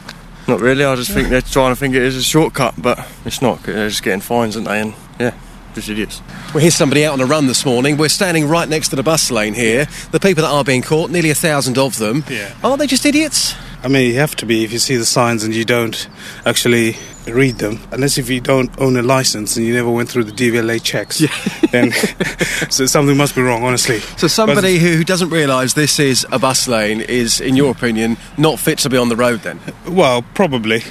But I think the council should do a bit more to put signs, especially at the roundabout, the point of entry, just to let people know that it is a bus lane, there's no throughway. But how many more signs do you need? We've got signs here saying bus lane cameras, it says bus only on the road. How many more signs do we need? Yeah. No, I mean, they've done well putting the signs here, because it wasn't there before. So I think, people must be idiots. Now, Justin, when we did this story before, you were offering a public service. You were stopping people from driving down the bus lane. Have you been that generous this morning? Oh, Justin, you're there. Sorry, I had the wrong fader. The message hasn't got out there. When you think that we're covering this, the Daily Mail covered it, the local papers have been covering it. I mean, when I came here 4 weeks ago, almost 300 people have been caught. Since then, a further 655 people have been caught. Yes, Ian, I did stop in the road a few moments ago. I spoke to a man who works for a breakdown company who, again, didn't see the signs. I stopped him, I saved him £60, and this is what happened. Ian, I've just saved you £60 by stepping out into the middle of the road. I don't want to make you feel stupid, but does that not look like a bus lane to you? No, it's the first time I've come along the road, so... I mean, we have been talking to the council this morning, and they're saying they're trying to get the message out there. It says bus only there, it says bus lane cameras. Looking back at that now, do you almost think, how did I miss it? Yeah, I do, yeah. Do you feel quite silly? Yeah. Well, as I've saved you £60, I can probably get away with it, can't I? Yeah, you can. So, do you understand why other people have been caught? If, obviously, you've missed it, you can understand why 1,000 people have been caught in the last 6 weeks? Yes, I can, yeah. Oh, is everyone you've interviewed regarding this story called Iain? Quite possibly, yeah. I mean, obviously 2 Ians this morning. I think at Iain before, but interestingly enough, Iain, the people I have been catching here have been working for companies, the majority of them anyway, working for breakdown companies. So they're obviously following their sat-nav, it's taken them down here, and they're just not looking where they're going. It's as simple as that. Justin, cracking stuff as always. Thank you very much indeed. Well, Graham Combs from is the Conservative councillor in Bedford joins me now. Good morning, Graham. Hey, good morning, Ian. Graham, you cover the Wixham's estate. What do you what's your take on this bus lane? Well, I think the decision to put a bus lane in there in the first place was flawed. I mean, as I understand bus lanes, they're meant to be to allow buses to get through busy roads. It really isn't a busy road down there. There's very, very little traffic at all, and it doesn't look like a typical bus lane. But it's been a bus lane since 2008, hasn't it? I'm not sure quite the date that it's been a bus lane since. I understand that the original decision to put a bus gate, apparently, not a bus lane, the decision to put that in was taken in 1999 when they realigned the old A6. The council said that they consulted with residents, but of course there were no Wixham's residents in place in 1999, and now it is causing people a lot of difficulty down there. Well, what difficulty is it causing? Well, people are not expecting it to be a bus lane. People should be allowed to drive along out of Wixham's to get onto the main road. There's no congestion down there. There aren't that many buses going through. Whilst it is signposted, and they've recently put signs up saying that there are cameras in place, it's not an obvious bus lane, and it is catching people out. Well, and I think people should look. And I'm not in any way saying that Graham, drive through the bus lane. Graham, I'm looking at a photograph of it now. You cannot say that is not an obvious bus lane. That is one of the most obvious bus lanes I've seen. No, I disagree completely. If you look at a bus lane, say a bus lane on the Ampthill Road, where it's quite clear that buses have priority, where there is congestion along the road, and buses, should quite rightly be given priority, that doesn't look like a typical bus lane. Graham, it's a narrow. Let me describe. Narrow gate. Let me describe the what I can see and that people have been seeing on Facebook all morning. It's the road narrows. It's painted that kind of red that implies a bus lane. There's a huge sign painted on the floor that says bus only. From this picture I can see one big sign that says bus lane cameras. I can see two blue signs either side with a picture of a bus and a bicycle on, which means buses and bicycles only. You can't say that's not clear, Graham. Well, it is now, because in the last month or so, the signs saying the cameras have gone in. Well, the cameras have only just gone in 6 weeks ago. Yeah, that's fairly recent, because people have been using that since they arrived at Wixham's. But even without that sign, I live in Wixham's, and we did have this issue when I first moved in. I discussed it with the local police. They said they weren't too bothered about people using that, driving through the bus lane at the time. It wasn't being enforced. They were more concerned about speeding. So people have got used to driving through that. It's arguable as whether they should or they shouldn't. But I think you have to go back to the initial decision to put a bus lane in there. It serves no useful purpose. You have to ask, what is the purpose of it? Are buses being allowed to get through, congested traffic? Well, there is no congested traffic. Is there a road safety issue? No, there's not, because there's not much traffic going down there. So regardless of the camera, you have to ask yourself whether it is a bus lane or not. Was the decision to put a bus lane in there in the first place the right one? I would say no. There is no demonstrable need to put a bus lane there. Have you received a ticket? No, I haven't. Okay. There's most people disagreeing with you on Facebook. Michael, though, is saying, of course the driver should realise they shouldn't drive through the bus lane. However, the reason it's placed there is a bit contrived as far as I'm concerned. Whilst I normally support Charles Royden from the council, not sure I do in this matter. But Graham, listen. It's obviously a bus lane. It really is, and you can't deny it's not. And whether there was a camera there or not, to say people are used to driving through it, you have to, as I found out to my cost when I went on a speed awareness course last week, you have to follow the signs that are there. Of course. Cameras or otherwise. Of course you have to follow the signs that are there. I'm not advocating that people should drive through it. It clearly there is a camera there. My case is that the decision to put a bus lane there is flawed. There is no demonstrable need. Charles Royden is scaremongering. I raised this issue with him in the council last month. He sort of screamed back at me that there was a safety issue and it was an accident. It would be, on my head. I'm sorry, there is no safety issue there. There is no congestion issue. I've actually written to the mayor and asked for him to consider removing the bus lane because I just don't see the point of it. Graham, would you let us know when you get a reply from the mayor, just to let us know what he's saying? Certainly. I'm more than happy to do that. Thank you very much. It's Graham Coombs, Conservative councillor in Bedford, which covers the Wixham's estate. Facebook.com/BBC3CR. A couple of things, I guess. If you know the area well, do you agree with Graham that there's no point in having that bus lane there? It doesn't serve a purpose. 08459 455 555. Have a look at the picture, though. Have a look at the picture. I think Graham was on the back foot when he was saying it was hard to distinguish. It was a bus lane. It's pretty obvious it's a bus lane. It says it in huge letters. The road is painted a different colour. There are signs. Yes, the bus lane camera sign was only put in the last 6 weeks. Well, the bus lane cameras were only there 6 weeks ago. So that would explain it. 08459 455 555 is the telephone number. You can give me a call about that. Also, in the last 15 minutes of the show, St George's Day. When we put this out, I did think we'd get a few more calls. We've had, three calls from people saying, oh, St George's Day, yes, please. I'm having some of that. Does it mean anything to you? Or do you agree with Jonathan Vernon Smith? Actually, it's dead common. It's truck drivers with the St George's flag over their bumpers. Does it mean anything to you? Is it worth celebrating? Or is it just another day? 08459 455 555. 8:45 now. Here's the travel with Alan Cowie. Beds, Herts and Bucks travel. BBC Three Counties Radio. Well, no significant problems have been reported, but the A1 is heavy southbound from Eton-Soken towards the Black Cat roundabout at Roxton. A1M, slow southbound at Stevenage, junctions 8 to 7. Should be clear for you on the M1 though, can't see any major issues on the camera. And the M25, well, anti-clockwise, it's delays in patches from junction 18 Chorleywood round to junction 15 at the M4. Your average speed is about 20 miles per hour. And going the other way clockwise, slow from 22 St Albans to 24 Potters Bar. That's into the roadworks section. On the train, so no major problems. Alan Cowie, BBC Three Counties Radio. Thank you, Alan. Right, it's 8:46, Tuesday the 23rd of April. I'm Iain Lee. These are your headlines on BBC Three Counties Radio. The chair of Autism Bedfordshire is accusing Luton Borough Council of failing to provide adequate services for young people.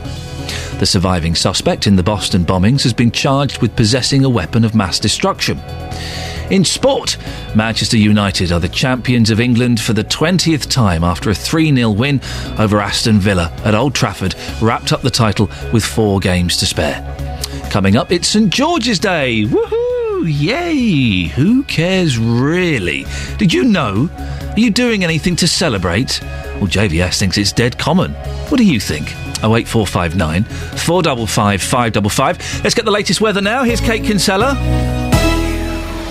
Beds, Herts and Bucks weather. BBC Three Counties Radio. A beautiful start to the day. Blue sky, sunshine, some cloud out there, but it's fairly high, so it's just making the sunshine a little hazier in places. The cloud will increase, though, as we head through the course of the day. It doesn't mean the sun's going to disappear. It won't. It should get some holes punched into the cloud, which means the sun will still shine. It's the temperature that's the interesting thing today.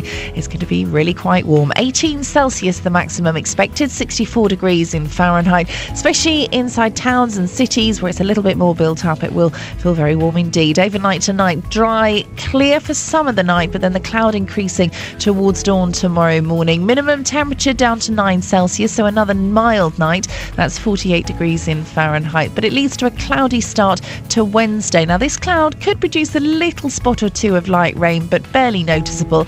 Otherwise, we'll get some bright and sunny spells. Again, it's going to feel warm. Maximum tomorrow just a touch warmer, if you can believe it. 19 Celsius, 66 degrees in Fahrenheit. And that's your forecast. Thank you very much, Kate.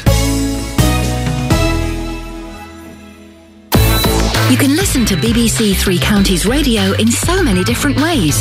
On FM 95.5, 103.8 and 104.5. On AM 630 and 1161. Online at bbc.co.uk/Three Counties. And on digital radio. Retune your digital radio now and look out for BBC 3CR. Bringing local radio to you. BBC Three Counties Radio. That'll be us then. Hey, happy St George's Day! Yeah, I forgot as well. Literally 2 hours ago, my producer said, "Oh, it's St George's Day." What? Is it? Well, David Cameron has said he is equally proud to be English and British and that we should celebrate St George's Day. Research shows that nearly 3/4 of the population want April the 23rd to be made a public holiday. I've not spoken to any of these people. Have you? Are you one of them? 08459 455 555. Our reporter, Justin Dealey, has been out in Luton finding out if you know the importance of today. Wayne, it's the 23rd of April. Yep. Any ideas what today means? Today is St George's Day. It's also the birthday of William Shakespeare. Well, you certainly know your stuff. Which is also his death day as well, unfortunately. He died on his birthday, poor chap. Are you bothered about St George's Day? I feel that we should actually celebrate it more than what we do. So yes, I am. We've seen a few flags up already, but do you think a lot of people will just forget about today and not even know what it is? Yes, I do, unfortunately. Does that make you feel quite sad? Yes, it does, as an Englishman. I was glad to see that we did celebrate on Saturday in the town square, albeit on the wrong day, but there you go. Well, here's Pam. Pam, it's the 23rd of April today. Why is today special? St George's Day. Fantastic. You know straight away, so you must be bothered then. Yeah, I don't think we celebrate St George's Day enough. So how will you be celebrating? Well, street party maybe. Really? A street party? Yes. You know, St Patrick's do great things. Yeah. Anything for the kids. My granddaughter at the moment's at school. It's non-uniform day and they're dressing up in the period of St George. I mean, clearly you care about this because you might be having a street party later on, the kids are celebrating. Yeah. Do you think more people should be celebrating? Because yes, I do. It is a special day, isn't it? Yes, I do. I think with us, because we're such a diverse town as well, we have lots of celebrations, then why not celebrate St George's? It's part of our history, so... It was celebrated on Saturday, but as somebody just pointed out, that clearly was the wrong day. Well, it was, because it's Tuesday, so... And just lastly, you're proud to be English? I certainly am proud to be English. Certainly am. Madam, today is the 23rd of April. Why is today so significant? George's Day. And again, you know, everyone I'm talking to this morning knows... We should celebrate it more than the Irish do. Their St Patrick's Day. Does that make you angry that we don't? It does, because we wouldn't be here if it wasn't for our granddads, dads and all that. So your message would be to anybody listening to this today, go out and celebrate. It's once a year. We should do. Do you know a lot of people who haven't got a clue what today is all about? No. A lot of people don't know the date today, what it is. It's not advertised enough. So why do you know straight away? Is it something you keep in your diary? No, 23rd of April sticks in your mind. What's the thing that you're most proud about this country? It's the men who fought for us to be here today, and they're forgotten about. Well, they're remembered on Remembrance Day. Bruno Peake is a pageant master who believes St George's Day should be a public holiday in this country. Joins me now. Good morning, Bruno. Good morning to you. Bruno, excuse my ignorance. What is a pageant master?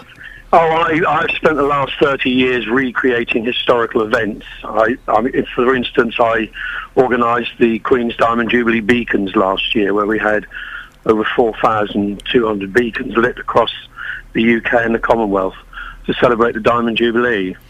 Why do you think St George's Day should be a holiday? Well, because it's our day. 23rd of April is St George's Day, and it's about time our government, pulled its finger out and basically gave it as a public holiday, because people won't really celebrate St George's Day, if it wasn't a public holiday. I mean, a lot of people do celebrate it, but not on the day. They celebrate it on the nearest weekend. which is crazy, really. But at the moment, because, we don't have it as a public holiday, people just have to celebrate it when they can. Why St George? So he wasn't even English, was he? He didn't even come here. Well, there's a lot of lot of people who think differently about it. It's just the fact that St George is our sort of patron saint. 23rd of April is St George's Day. It's a day for the English to celebrate, as other people have said on your programme. St Patrick's Day is celebrated in a big way in Ireland, but also in America. Where they have these big parades and everything. And it's about time, as I said, it's about time that our government woke up to the fact that, yes, we are British, but we're also English. Are you proud to be made up of 4 countries? Are you proud to be English, Bruno? Absolutely, I am. What does it mean to you? Well, I nearly didn't get into America one day because I refused to say I was British. I said, no, I'm English. I was born in England. Oh, so it is something that it's bred into you, I think, and we are a proud country, and we do lots of good things in England, and we should be proud of our heritage, and St George's Day is part of our heritage. My colleague JVS here thinks that St George's Day is common, with truck drivers flying the George's flag, and it's all a bit messy and mucky. I wouldn't say. I mean, how on earth you can say it's common? I mean, why pick on truck drivers? Truck drivers are no different to anybody else in our country, and at least they're proud to celebrate the fact they're English, and they fly their flag when they're going all over the continent. And, you have other countries. You have in France Bastille Day, you have in America Independence Day. I just think sometimes, our government has lost sight of the fact that, we are English. Yes, we live in a multicultural country, but we are still English. What are you doing today, Bruno, to celebrate? I'm going out for a St George's Day dinner tonight with a few friends because we decided that, we've got to do something ourselves because there's nobody organising it centrally across England. Bruno, thank you very much indeed. Bruno Peake, pageant master, who thinks St George's Day should be a public holiday in this country. Stuart in Barton, do you agree with Bruno? It should be a public holiday? Yes, I do. I think I always have done. It's quite surprising. People say it's common to fly the English flag. Yes, I agree. It is common. You see it all over the world. When I was down in Sydney in the World Cup final, there were 50,000 of them. This morning I was watching some golf on television, and there were 4 English flags across the St George's in the top 10 in the world currently of golfers. You see it when you go to Wembley. You see it, there's only one other flag which you see around the world more often in stadiums and at the Tour de France and any other sporting event, and that's the British flag, the Union flag.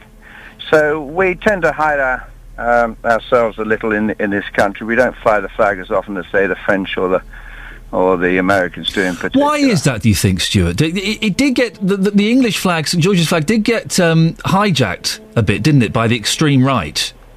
Well, of course it is. It's hijacked because it's so popular. I mean, you can say that about any flag. Anybody can pick up, you could be an American and wrap yourself in the American flag and stand for some extreme left or right wing principle. But the St George's Cross was adopted by racists, wasn't it? That's what I'm trying to say.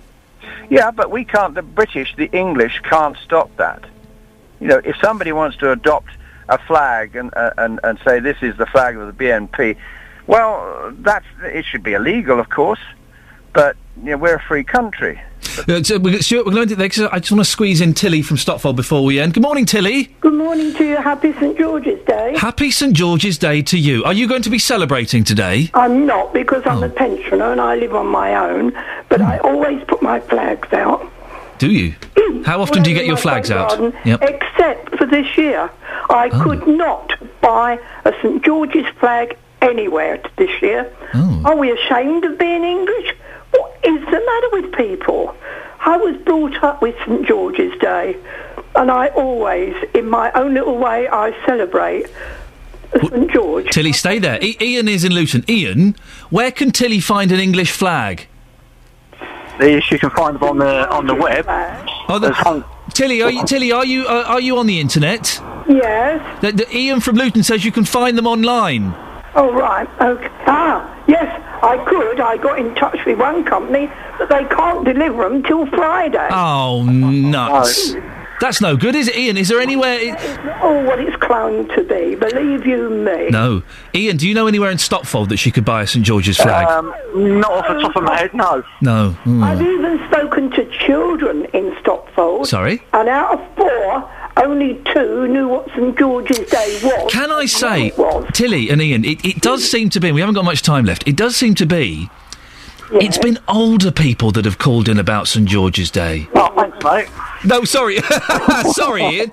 Well, but do you know what I mean? We've not had youngsters calling in to celebrate it. I'll say something to you. Yes, you can. Where we get muddled up, and the children do today, we live in the British Isles. Yes. But we were born in England and we're English. Thank you very much on that bombshell. I think we'll end it. Ian, thank you very much for your help. Tilly as well, thanks for your call. Very passionate there. Here's the travel. Beds, Hearts and Bucks travel. BBC Three Counties Radio.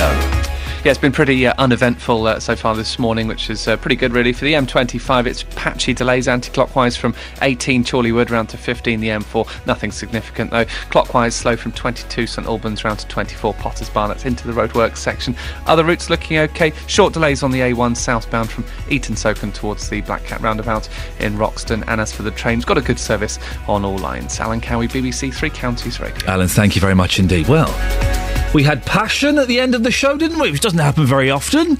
Tilly, more than happy to celebrate St George's Day, but yet she can't find the flag to fly anywhere. Well, if there's anyone in Stopfold who can help, then do get in touch. That's it. Thank you to everyone who took part. Don't forget, if you've got a story that you think we should be covering on the show, send me an email, Iain, iAIN.LEE@bbc.co.uk. I'm back tomorrow at 6. JVS is up next. Until tomorrow, ta-ta. Getting beds, hearts and bucks talking. This is BBC Three Counties Radio. Thank you, Ian. Good morning. Welcome to the JVS show. I'm Jonathan Vernon-Smith. And on this morning's Big Phone-In, I'm asking, has the British government done the right thing in refusing to pay for Lindsay's